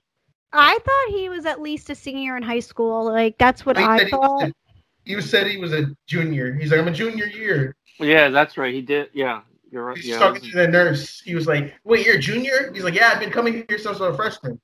Yeah, so then in the film it's established that he is a freshman then in the first film. But didn't they say in the first film he's like 12, or was that like the joke? Because I'm still trying to understand how old Cole is. He was 15, and they made fun of him because he had a babysitter at 15. Now I remember. Okay. Yeah, Okay, yeah, he was a little bit older. Yeah, 15. Okay. Yeah. Okay, so then that more now. Okay. So. But so he looks freaking like a man. God, Melanie just grew up too. I mean, she looks. She blossomed. Oh yeah. God. Jesus, yeah, you're not wrong. So she looks like Christian said it before we started recording. She looked like Chloe Grace Moretz. Yeah. Yeah, Rob was saying that before. Yeah, she looks. I like her though as an actress. She's actually, for fans of the Gossip Girl, she's actually going to be in a reboot. Oh, the TV She's show like or the movie? star. It's the new series that's coming out to HBO Max. Have fun. You know, that'll be interesting. All of them are going to be like influencers on like Gossip Girl, so it doesn't matter. But anyways, what else is going on? Did you guys like even not beside the supporting characters that we knew from the first film, but in the new supporting characters like Boom Boom? Hell no. Boom Boom. Who names their character Boom Boom? Yeah. That's like torturing the person. Boom Boom. I hate that. And she's like, she gets killed right away too. Like they're like, oh, you killed Boom Boom. And I was like trying to figure out her name the entire time. I'm like, Boom Boom, Boom Boom. Yeah, that is really like, odd. What's the other one named? Pow? Boom Boom Pow? Daniel or Danny, whatever. I don't know. I'm the kidding. New character. I was saying Boom Boom Pow. Oh.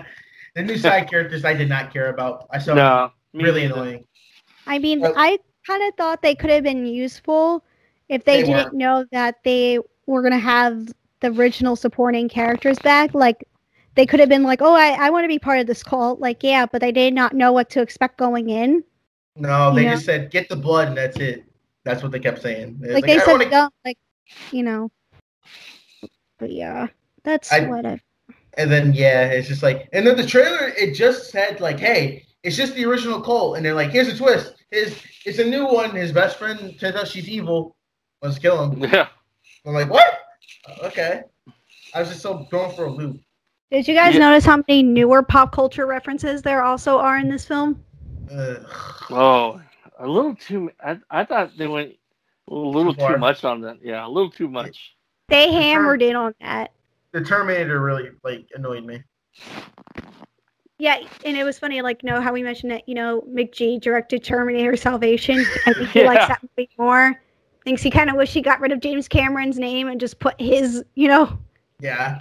Directed by McG. And then, you know how recent this film is if, they put a Joe Exotic reference in it. Did you guys catch that? Yeah, it's like, it's like, shut up with your Joe Exotic looking ass. Oh, yeah, that's right. Like, all that ADR had to at least be recorded in the last month, I feel like. Maybe the last couple weeks. or yeah, That sounds like it, yeah. whatever. That they will to reference that and Wakanda, because Yeah. because of King Batch. Then they mentioned the Matrix. I wrote down all the references. Where are they? Say, yeah. Give us a list of references they did. Oh yeah, they mentioned the Matrix, Robert Redford, Terminator 2, Crystal Camp Lake from the Friday the 13th. Yeah. They mentioned Tiger King. They mentioned Alice in Wonderland. They mentioned Black Panther. They mentioned Good Will Hunting. I have some other ones. Indiana Jones, Bambi. Yeah, that's all the main ones that could stick out. Oh yeah. When she shot the deer, yeah, Bill Thorne. Yeah. Yeah. But the one thing I did like out of all the references, though, was the Mortal Kombat video game reference where Melanie... I thought that was kind of cool. It was. I was like, real. I rolled my eyes when that popped up. I was like, "Are you kidding me? Get out of here!" I kind of liked it though. I think I checked out when I saw that. I'm like, really? What is this DOA? Was this DOA or dumb? House of? Yeah, but I liked it. Maybe make G to do a video game movie next. Maybe he needs to make a more. I know we got that Mortal Kombat movie coming up. Maybe he needs to do the sequel to that. He'll probably do one for Netflix. Netflix, hey, can we do a Mortal Kombat movie? I think that's the one that's coming to Netflix. No, it's coming to theaters. Oh yeah, that's right. Oh So, yeah. Netflix will do what they do for Doom Annihilation. Just release it. No one talks about it. Yeah. But yeah, Killer Queen is not good. And then they played the song once. He's like, she's a killer queen. Yeah, there's a lot of 80s, 90s reference songs in this film. They have that montage. Did you see the dance montage that's in this film? Oh yeah, when Cole is starting to become a man and he starts to him and Phoebe do the Devil's Tango. They play Tonto, jump on it. And it's like yeah. Okay, I will admit that was kind of entertaining. I did like that was funny. That was funny. The Mortal Kombat scene, that was kind of cringeworthy. I thought. Yeah. You two thought it was cringeworthy. I didn't think it was that. I thought so. And they got that fight, just like the video game and the health meter and all. I don't know. It reminds me of the game, because I haven't played it, but I've seen people play it, and I'm just like, okay, then I see what they're doing with it, So yeah. I'm sure we're gonna get a part 3. Yeah, which we to conclude this trilogy, this franchise now. If not, we might get a 5th. Don't push your luck, kid. I know. I don't want a 5th, but I don't even want a 3rd. I didn't even want a sequel, but I hope we don't get a series. I mean, again, because they. This is a series now. So no, like a TV series. Oh, a TV series. Oh no, we won't get that.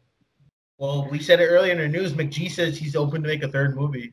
Yeah, what else? He literally opened the door for himself. Yeah. For that. He's getting that. Yeah. So. What else is this guy gonna do?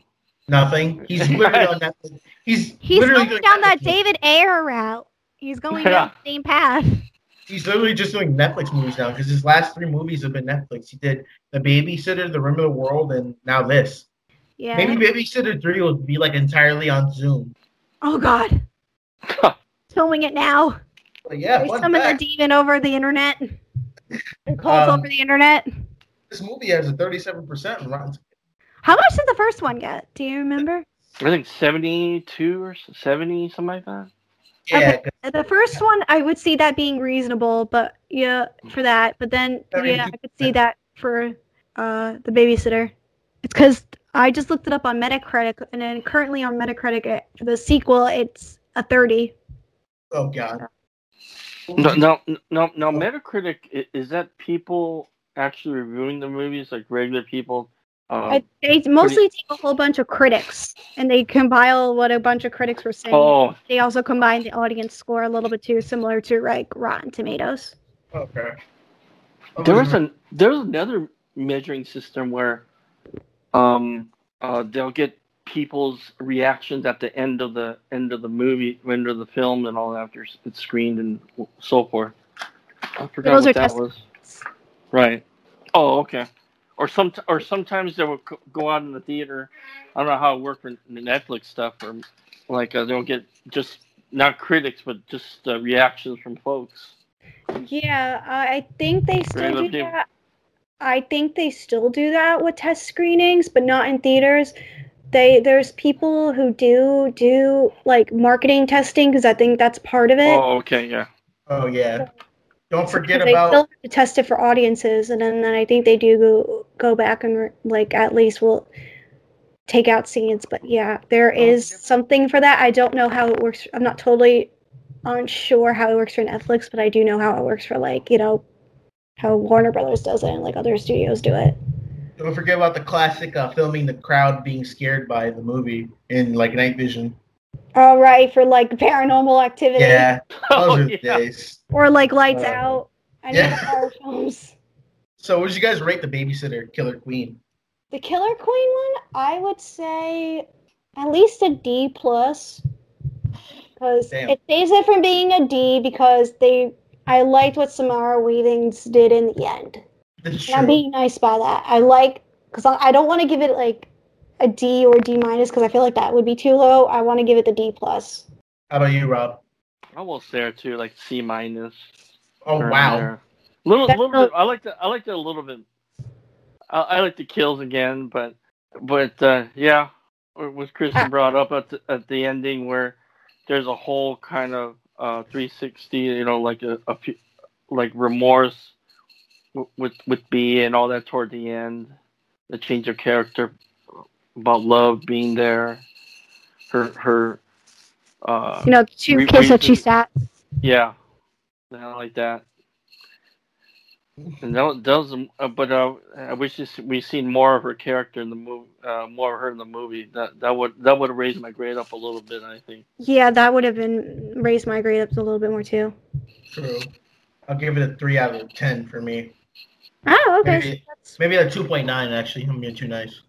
Yeah, I feel like that's a reasonable score for it. So before we move on to the movies we've seen recently and what's coming out soon in box office score. So the critic consensus for the Babysitter Killer Queen, because it's a new movie, is 35% rotten for the tomato meter for critics, but the audience score is 76%. See, that's not too bad. I feel like, again, because like when I was watching a couple of other reviews recently, some people still like it, and they're still in the middle, but they didn't like it as much as the first one. So I think if you're a fan of the first one, I feel like you're going to have a mixed bag with it. Then I'll read 4 critics and we can move on. First one's from Barry Hertz. He writes, in this new era of Mick G movies, you can simply turn this film off, walk a few steps to your bedroom, and go to sleep. Ooh, 2 out of 4. really? Next one's from Brian Tallarico. He writes, a defiantly stupid movie with references so bizarrely dated that it verges on fascinating. 1 out of 4. That I will agree to, because now that, like, if you see this movie, like, at least 5 years from now, Joe Exotic, I don't think will be as big. Yeah. I think, like, you're going to have to be, like, the pop culture movie fan to, like, be like, oh, my God, that's what I remember. Joe Exotic, blah, blah, blah. Terminator 2, blah, blah, blah. But if you get, like, somebody who was, like, old enough now age who went from, like, 10 when this movie came out to, like, 15 who's probably old enough to watch it, they're going to be like, oh, I don't remember this stuff. I don't know Terminator 2. Like, it's going to be outdated. If the goal of the Babysitter is to make sure that they charge drifts off peacefully to sleep, then the silly sequel may succeed on those terms alone. Don K, 1.5 out of 5. But we'll end it positive from Stacey Wilson. She writes, if you love the Evil Dead franchise, you'll feel the same about the Babysitter movies. Evil Dead? Oh my God, I feel like Evil that's Dead. pushing it. I feel like that's pushing it. Yeah, I don't know how. Maybe because it's wacky? I guess so, but I enjoy the first Evil Dead film. Yeah, so that's Yeah. a complete comparison. What the hell? I feel like, I guess if you want to make fun of the wackier ones than that, but if she referenced which Evil Dead, then I would be like, okay. No, she said the franchise. Just the franchise? Okay. Then maybe, but I feel like she's got to say what and what scenes, and then that would make me, like, think about it. Exactly.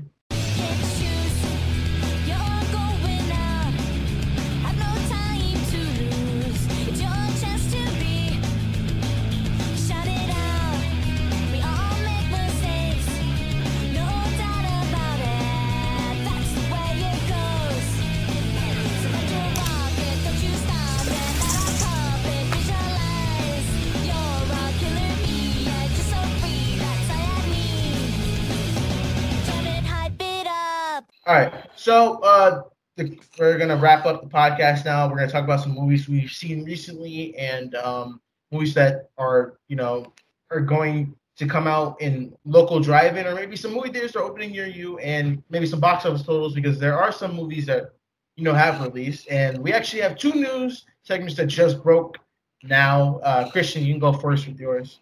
Mac, I know how much you wanted to see Candyman, but it turns out neither the cost as Candyman has been pushed back until 2021. Wow, that's what we were talking about when you came in. Yeah.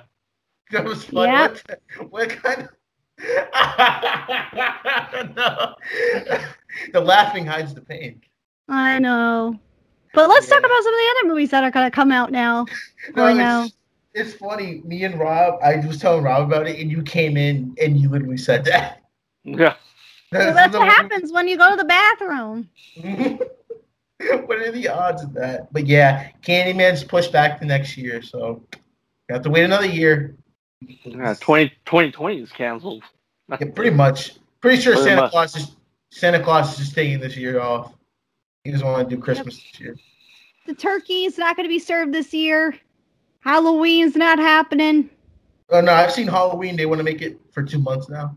Jeez, that's not when you're supposed to celebrate it. You're supposed to celebrate it in October. That's spoopy season. That's spoopy.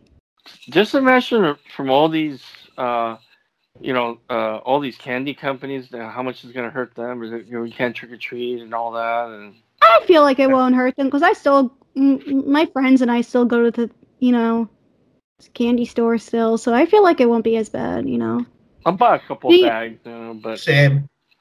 As far as LA County is concerned, they kind of retracted. They They said trick or treating is not allowed, but they said not now. They retract. I don't know what's going on. They a day later, then they said now it's not recommended. I feel like if you wear a mask, maybe it won't be as bad as long as people wear their masks and maybe do those. Like the trunk or treats, where the little kids go around to the parking lot. That's so cute. They don't just do that. You don't have to go to people's houses. Just go to a park. Oh, I'm surprised you mentioned that. For LA County here, I'm in San Bernardino, but we're probably going to follow suit with LA County since it's a bigger county. They're saying they're not allowing that. That's really the trunk and treat. No, they don't allow that. No gatherings. That's considered like a gathering. They're not allowing that. Well, yeah, that's true. A gathering still, but I feel like if it's more socially distanced out, like maybe the towns can set up something, like your local town hall can set up something, because it is tradition, and no one wants to see that break tradition. So there are people who are going to want to retaliate and do something. But anyways, let's talk about those movies. Yep. Yeah, Halloween. Don't get canceled. Yeah. And Santa Claus, you better get off your lazy behind and deliver some presents to your mask. But anyway, what's some movies you guys seen recently? Movies that I've seen recently. So I have my list, as usual. So I'm going to go over some movies. These are movies I've seen. So, like, going off from when we saw Jules last time. So, that was maybe 3 episodes ago from now? Like 3 weeks ago, yeah. Okay, so I recently posted a review on this, but I watched, I had a screener for Chemical Hearts, the new Amazon Prime original film with the Lily Reinhardt and Austin Abrams. It's not too bad. Not too bad of a film. I watched, some of the Tim Burton films that we discussed in the previous episode, like Frankenweenie, Sleepy Hollow, Big Fish.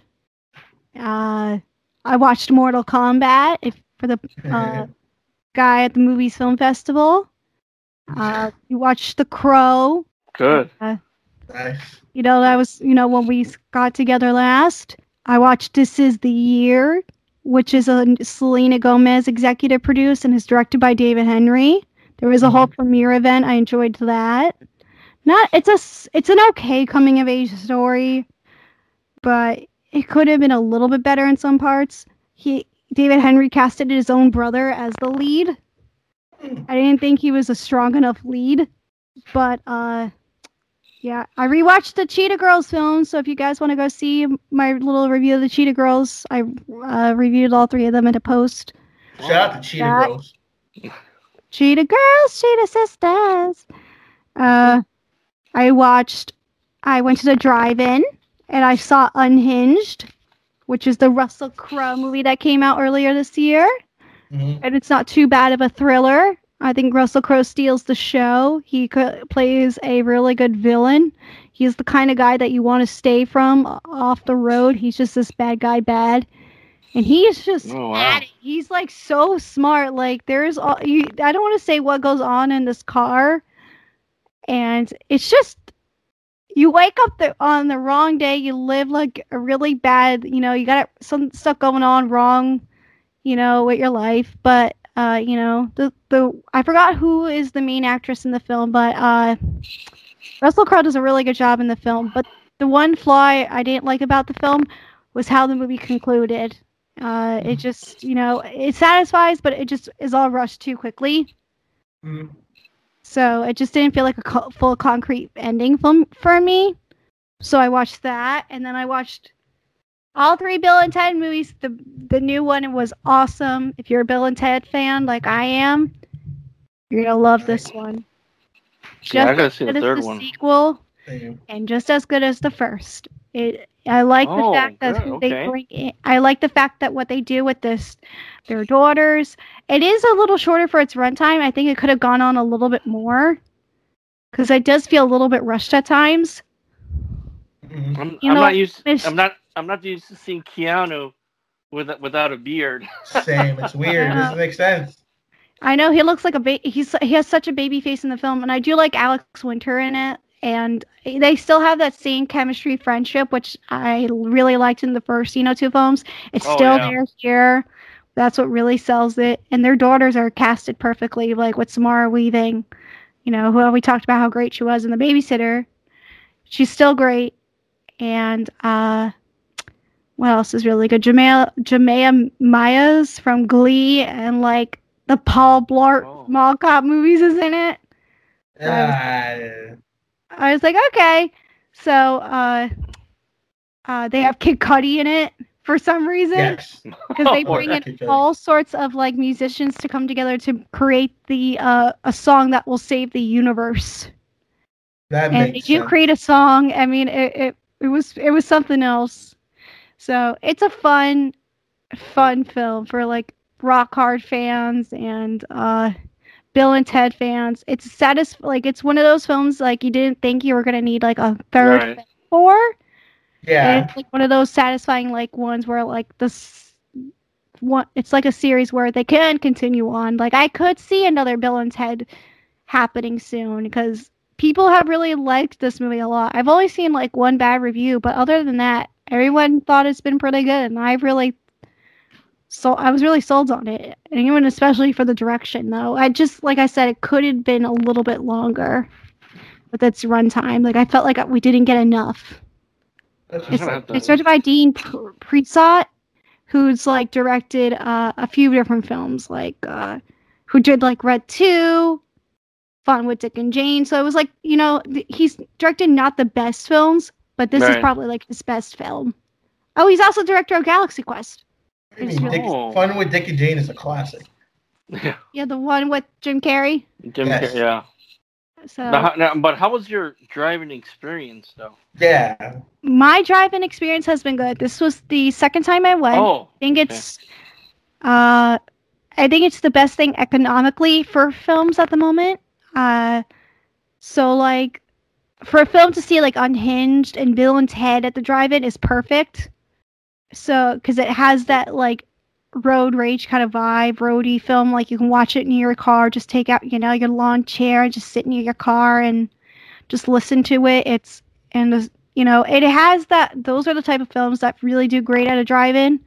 And like, the drive-in I went to was showing The Tax Collector, but it wasn't, it was done funny. Like, gosh. It was literally playing there for like a month, like I was saying. That's right. Yeah, so I think it's the best idea. IFC Midnight has been doing a lot of their releasing their films at drive-ins, which is beneficial, I think, personally, because it's like, you know, who else wants to see a drive-in? Goes to the drive-in to see, like, you know, a horror film, because they showed The Relic there, they showed The Rental at the drive-ins, like, across the country. They showed The Wretch at a couple of drive-ins, so it's like, you know, IFC Nightmare has been really thriving off of that recently. Oh, yeah. That's a perfect platform for them, you know. Yeah, especially knowing they're an independent film company. Right. You know, right. A lot of drive-in theaters are very much independent, you know, theaters. It's nice to see like two independent ideas come together to, you know, create something big, you know, for audiences to enjoy. And then I watched the Babysitter movies, and I'm gonna watch The High Note tonight. So yeah, so that's all I've watched recently. How about you, Rob? Yeah, I've been getting. I haven't ventured to the drive-in yet. But other films, I've been like I was telling Mac, I just got in a delivery from the UPS guy. Just came when we took a little break here. The Rob Zombie trilogy steelbook from Target just came by. Oh, what comes in it? The House of a Thousand Corpses, the Double Rejects, Unrated, and Three from Hell. I haven't seen Three from Hell or Thousand Corpses yet, so check that out. And I've seen Mulan. Everybody's kind of divided on that, but I couldn't. You know what? I couldn't wait to see this movie. I just wanted to see it, but you know, when as I was watching it, my thoughts were like, "Gosh, this has to be seen in the theater." Were you a fan of the original 1998 version of Mulan? Yeah, I liked it. I loved it. Yeah, but you're not gonna. You could take all that. This is a different interpretation entirely. So they're going for a more serious kind of vision this time, you know, with action and all that. But the landscape, the cinematography, the costumes, it's just action scenes, you know. God, look at this cast. You got like Tai Mao playing the father, Rosalind Chow from Joy Lucca playing the mother of Mulan, and Donnie Yen, Jet Li. Mm-hmm. Look at this cast. I mean, this is a good cast. Yeah, Jet Li is kind of like, you know, kind of stoic, kind of emperor. You don't see he's not doing the actions, but Donnie Yen shows a little of his swordsmanship right there in the one scene. In front of the troops and all that. That was kind of neat. And I like it for, you know, and you know, you got all that other stuff for the actresses, you know, on the side with the Hong Kong police boycotting. But you know what, I took what the movie was instead of, you know, what the political views, you know, I try not to sway in that what the movie did for me, and I enjoyed it. And if it's worth $30, I thought it was worth it. Because, like, you know, it's like this: you want to see it or you don't. You want to wait till 3 months. I couldn't wait till December. I'm sorry, I couldn't wait. You know, and I've just been ordering discs like crazy. I got both of the Sherlock Holmes movies with Robert Downey there, Goonies. Goonies is an excellent transfer on 4K. Ooh, nice. Excellent. The sound. I wish they went to Dolby Atmos track, but it's one thing. It's a DTS:X, I think, so just as good. I haven't got to see Beetlejuice yet. I got that too. So. I'm not a huge Beetlejuice fan. No. No, I couldn't get into it. I really wanted to see the Broadway play. But there's a lot of catalog titles coming in. My UPS guy's probably gonna get sick of me, probably. Huh? God, there's like the Stephen King 5 movie collection is coming out. I think you get Silver Bullet with Gary Busey, a werewolf movie.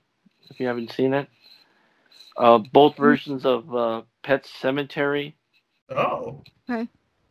I didn't like the recent one. I don't know if you Yeah, guys I seen didn't like. Yeah, I didn't like it. It was like one of the first movies I actually ended up watching on like Hulu when I got Hulu recently, and I was like, nah. They could have done someone. It had a good cast though, right? John Lithgow. Yeah, it had a pretty decent cast, but I didn't like the way, how it ended up. And it also has. I think this is the best Stephen King novel that went to for a film is version, which is The Dead Zone with Christopher Walken. I don't know if that's I don't know if you guys seen that or not. There was a series on USA a while back. I haven't seen it. But the movie is just, oh god, Christopher Walken is awesome in that. It's just, it's directed by David Cronenberg, director of The Fly and all the remake of The Fly and all that. So it has that really unique vision, and it's really like a haunting kind of movie in a way. You kind of feel for him because he gets into a car accident. He was about to marry his fiancée. I believe he's just a school teacher. He's into a 7-year coma. Then you got like Martin Sheen in there. He plays like this up and coming politician that has then when he wakes up, he acquires this power. He could see, touching your hand, he could see the past or your future. Oh, okay. And it's excellent. Has some sides. They had some kind of like side stories, which was good. In the main story, that was a lot of times where a movie messes up when they have like a little side story, and it goes off track. Then this one does a really good job of a little. That's what I was afraid of. Oh god, but they did an excellent job with the side story and the main story and the focuses. It has like little side characters along the way who Chris Walken befriends, like the doctor. He helps with the finding out the identity of a serial killer. Yeah. Each character, it reveals something about them that reaches the past or the present. Very good movie. I think that's the best Stephen King. I like it better than It, I think, for me. Oh, okay. So far, and I like that, and I think a good adaptation is Christine. Those are my two. Yeah. Yeah, I've heard that people like Christine a lot. You got Shining too, but I just thought The Dead Zone was just for what it was. It's just more enjoyable, and it's a pretty crazy ride. So that's coming out, and they're re-releasing 21 and 22 Jump Street on the first time on 4K. They're putting it together. Oh, that's awesome. See, Sony. What I like about them, I don't know what it is. Their restorations, some of it's already on 4K. Like Chappie was already on 4K for the Blu-ray version. It's a 4K restoration. So a lot of their stuff is, if it's a Sony Columbia release, it's on point. And like a good transfer was Bad Boys for Life. Nice. Mm-hmm. That's an awesome picture. Sound too. It's just like you're just in the theater again. But that's what they're working. That's what a lot of the studios are doing now. Is like a lot of these catalog titles. Oh, then Pitch Black came out on Arrow. Mm-hmm. A lot of these studios are going into the 4K game now. Arrow Video, Shout Factory. Mm-hmm. So we're gonna see a lot of them until there's nothing new out there right now. So we're gonna see a lot of catalog titles. I believe Back to the Future trilogy is coming out in October. Yeah, I already have the Blu-rays of it, so I don't even need the 4Ks.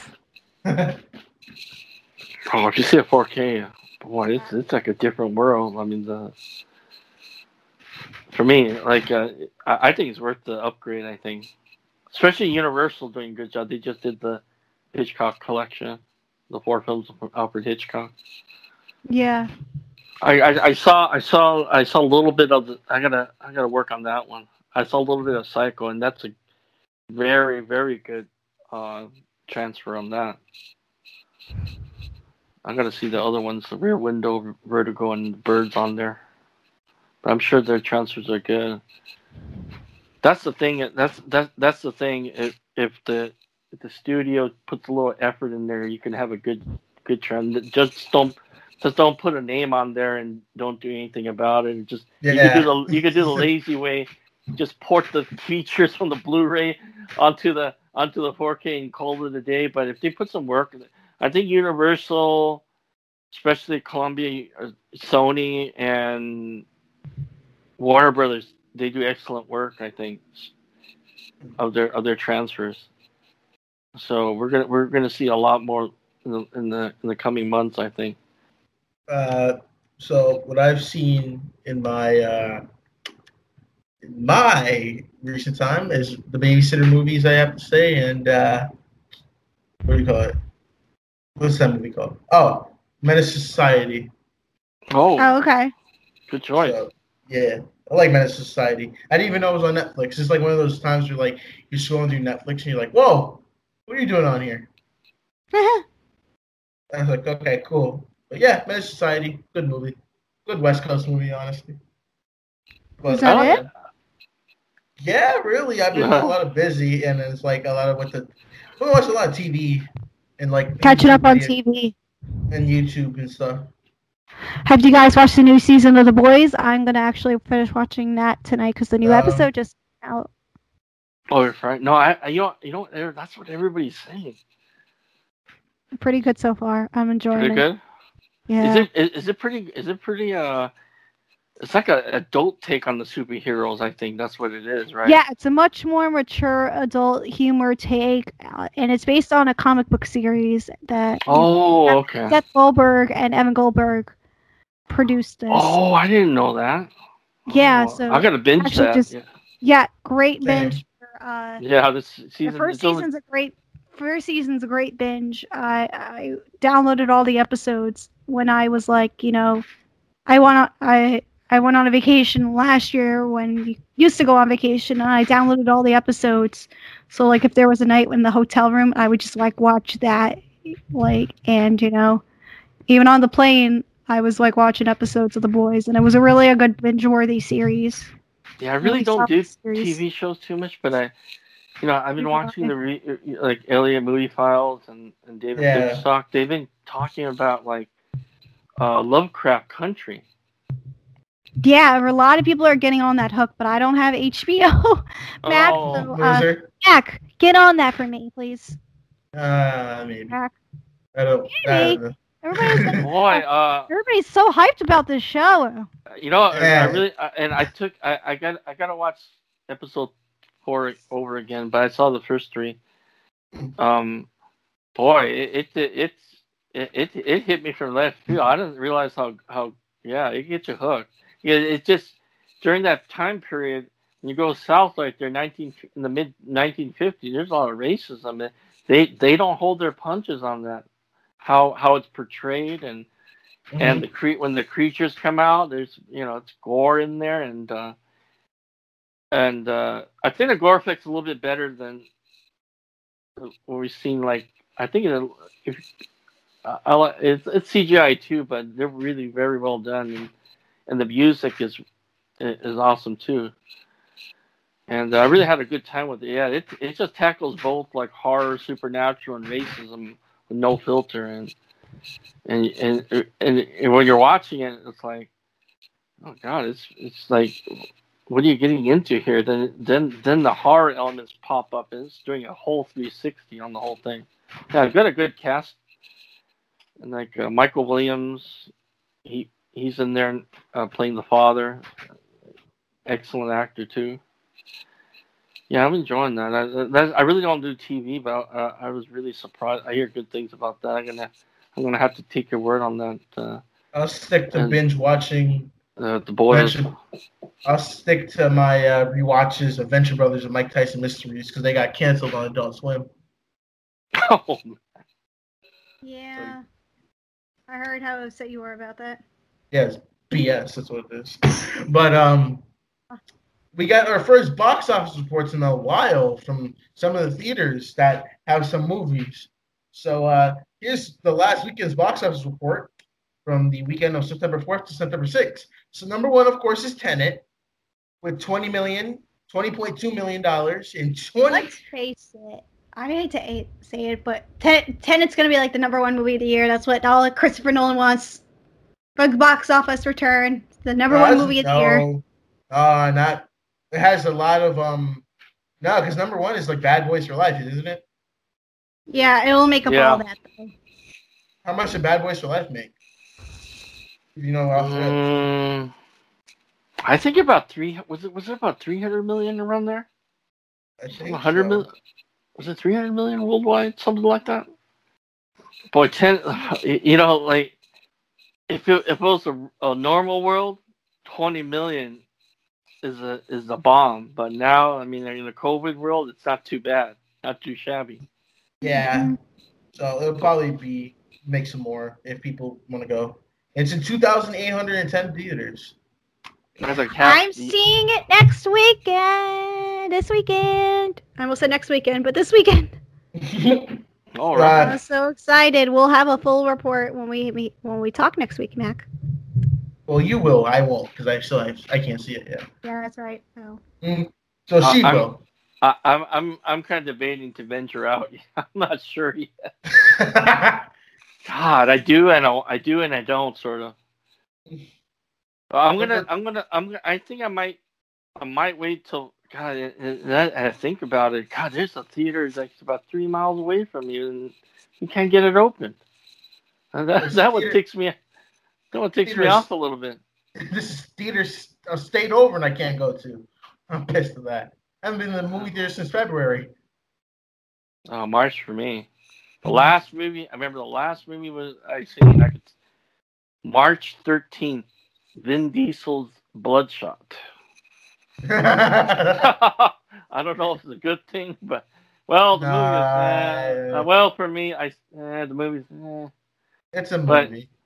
But you know, I remember when I remember that's when COVID was hitting us, but we didn't have to wear. We weren't required to wear a mask. I remember that I went to the 10 o'clock show that evening. It was very peculiar how the staff was acting. They're double scrubbing the handrails, and I go, and I was saying, "Excuse me, you guys, can we sit down or?" Oh, no problem. I never seen that. They're wearing latex gloves. They have a little workstation near the exits. They have like a tall table that goes like waist high, and they have a basket full of towels and like microfiber cloths, a box of latex, and all the kind of disinfectant sprays. And then I go, I never seen that. Then when I was leaving, it was a dining theater, the AMC Dine-In, and I see the crew of the employees there. They're double scrubbing the menus. Oh my god! I go watch, and I go.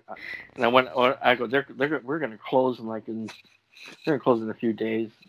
And I just feel like a lot of places should be wiping down menus in the first place. Yeah. Cause that's nasty. You want to clean that stuff. Now here in Cal, they're not allowing the ones with the laminate. They want disposable menus instead. That could actually work. That's not bad. But number 2 is the New Mutants. It was number 1 and it made $3 million. Yeah. Yeah. No. I feel sorry for that movie. I do too. Yeah, I do too. That movie's just like that meme, like, come on, do something. You see the cast now, when they filmed it, and you see them now. They look older, right? Yeah, a lot older. Because I think they filmed it in like 2016, 2015, right? Yeah. Around there. Yeah. 2016. Well, like freaking Anya Taylor-Joy, she was just doing a Split, so of course she's gonna like look a little older, like Jesus. And then Maïs Williams was doing Game of Thrones. So I still want to see that movie though. I do too, just to see what came out on screen. I still think it should have came out on Disney Plus for free.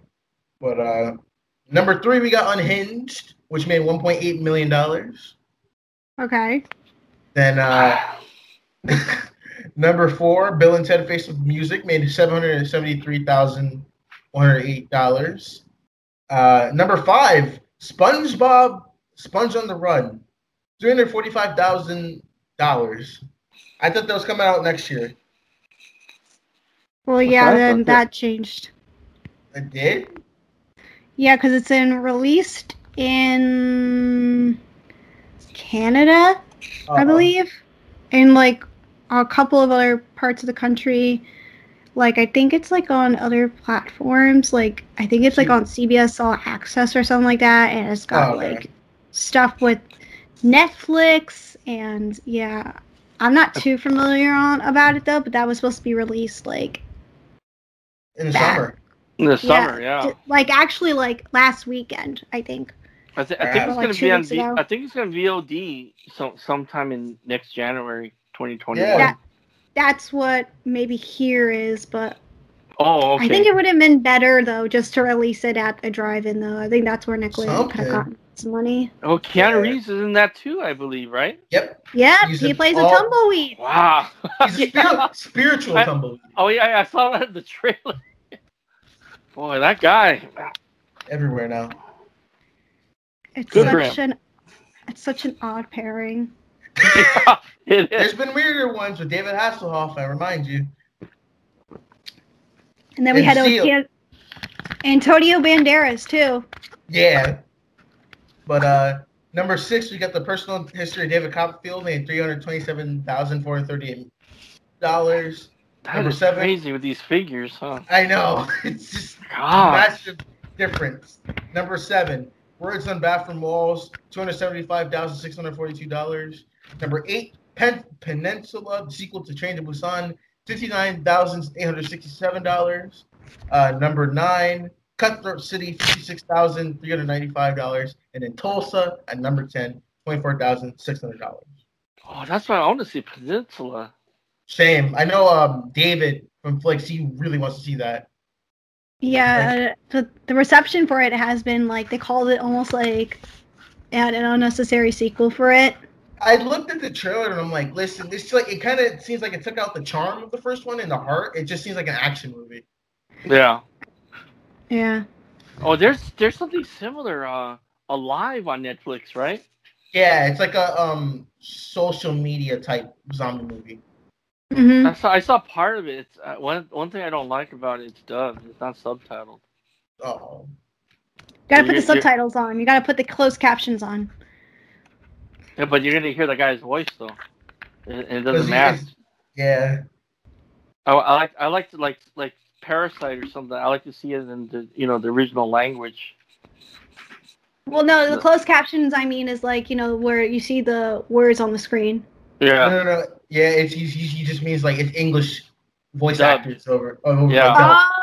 Oh. So okay, I see. It's like the anime dubbed or sub.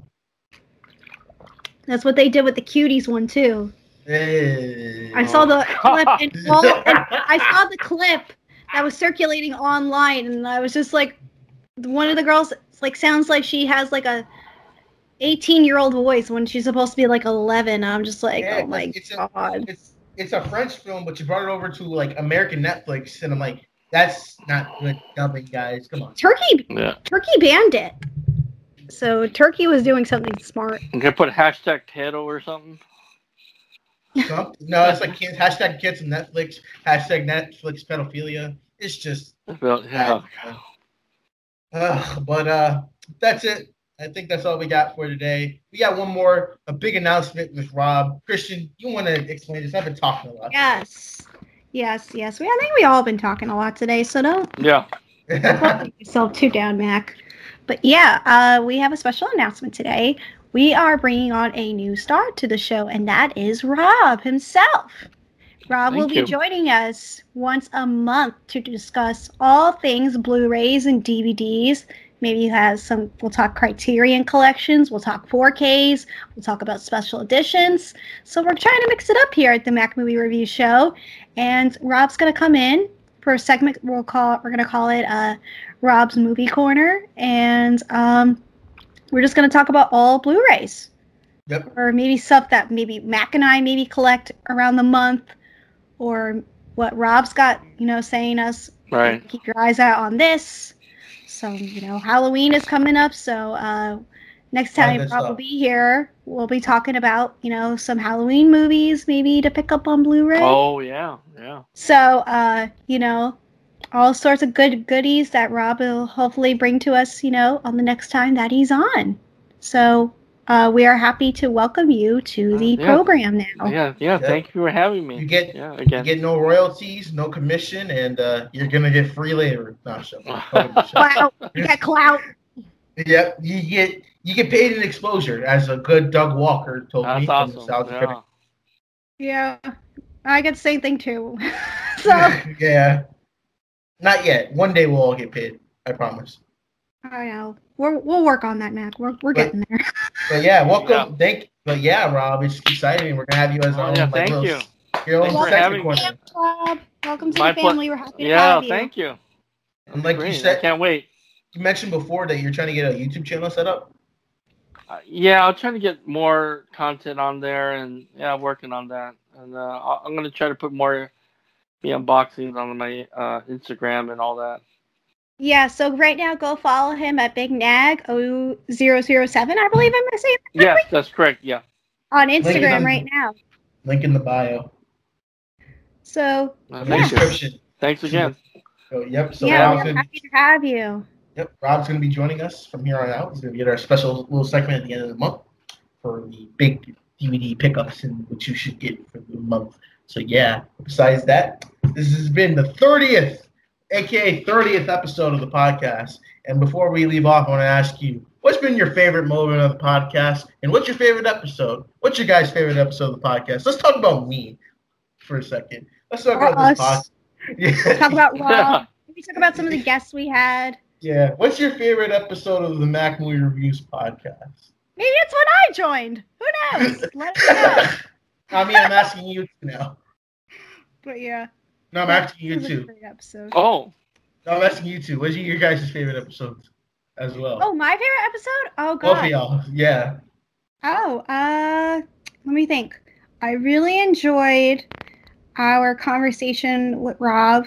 Thank you. It's like just talking about Blu-rays in general. I really liked our conversation with Jules. I really enjoyed, our Fanatic wasn't, we were just trying to get our ways going with the watch along of Fanatic. It was funny. It was like, it wasn't perfect, but I just had fun watching it with Mac. That's just, just something fun. And then probably my favorite one is the second Scooby-Doo, because we just talked so long. It was episode I was on, and we talked about Scooby-Doo for so long, and we just went into deep analysis of it. And it was fun. So probably that. So, but I think I like every single episode I've been on with you ever since, I've been on, it's been a really great experience because, I get to talk about films, I, love this and been doing film for so long and, getting to be a co-host on, a podcast, has been one of the best, moments in my life. So, it means a lot. So, getting to talk to you, getting to talk to a whole bunch of other guests, it's been really, really fun. So, yeah. Don't have a favorite moment, though, but those are some, do have some highlights in my life. How about you, Rob? Oh, yeah. I just like the one we, first introduced me. We talk about the news and about the Crow and all that. And even in today's episode, it's just awesome. Like, I'm happy to you guys bring me on like this. I really appreciate it, and it's a lot of fun. Just talking about film, and this is the first time I'm really like David got me onto his watch-alongs a few times, and meeting all you guys. Just to interrupt you guys really quickly, if you guys don't know David, but that's Flix Talk, so go subscribe to him and go check him out. And that's the first time I really, got on camera and all that, and especially like we got to do this during our pandemic. We can't get together, so this during the pandemic, this is one of the benefits of it. That we can virtually get together and all that. We can't do it physically. Maybe someday we could. Maybe all of us go to a movie theater sometime. Oh, that'd be awesome. Yeah. What's Comic-Con like? When Mac and I get more money, we'll go to California and we'll go to Comic-Con together and we'll celebrate Comic-Con and whatever is fun. Yeah. When we all have money one day.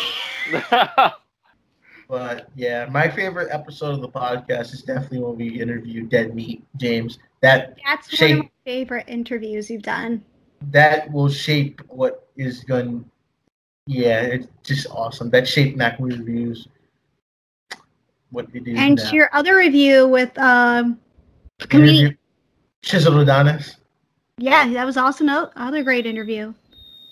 Thank you. It was just fun all around.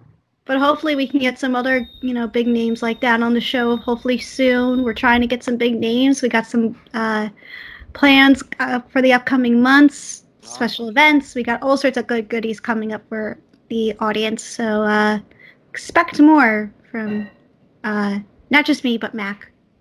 Yeah.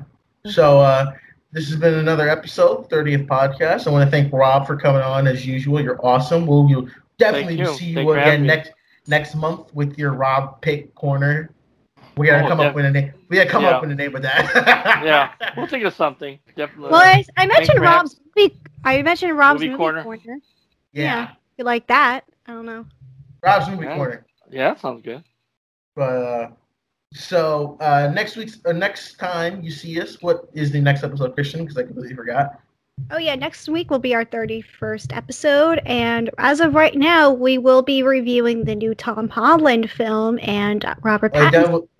The Devil All the Time. Devil All the Time. Yeah, so we're going to talk about that film. Maybe Mac, I'm thinking maybe like a retrospective of Robert Pattinson. Maybe that Twilight boy. Also, quick recovery because he has COVID. Yes, get better, Rob. We want you back in action, but take your time first. Take your time. Relax. You back in Batman. Hurry up. Oh yeah. Relax. Enjoy some Netflix. Watch the film that you're in now. Watch Good Time. Yeah, watch Good Time. If you guys haven't seen that or The Lighthouse, go watch that. Go watch Water for Elephants, a very underrated film. But yeah, so that's gonna do it for us. I've been Mac. This has been Rob. This has been Christian. And we will see you all next time. Peace. Bye. Okay, bye. We'll see you. Bye.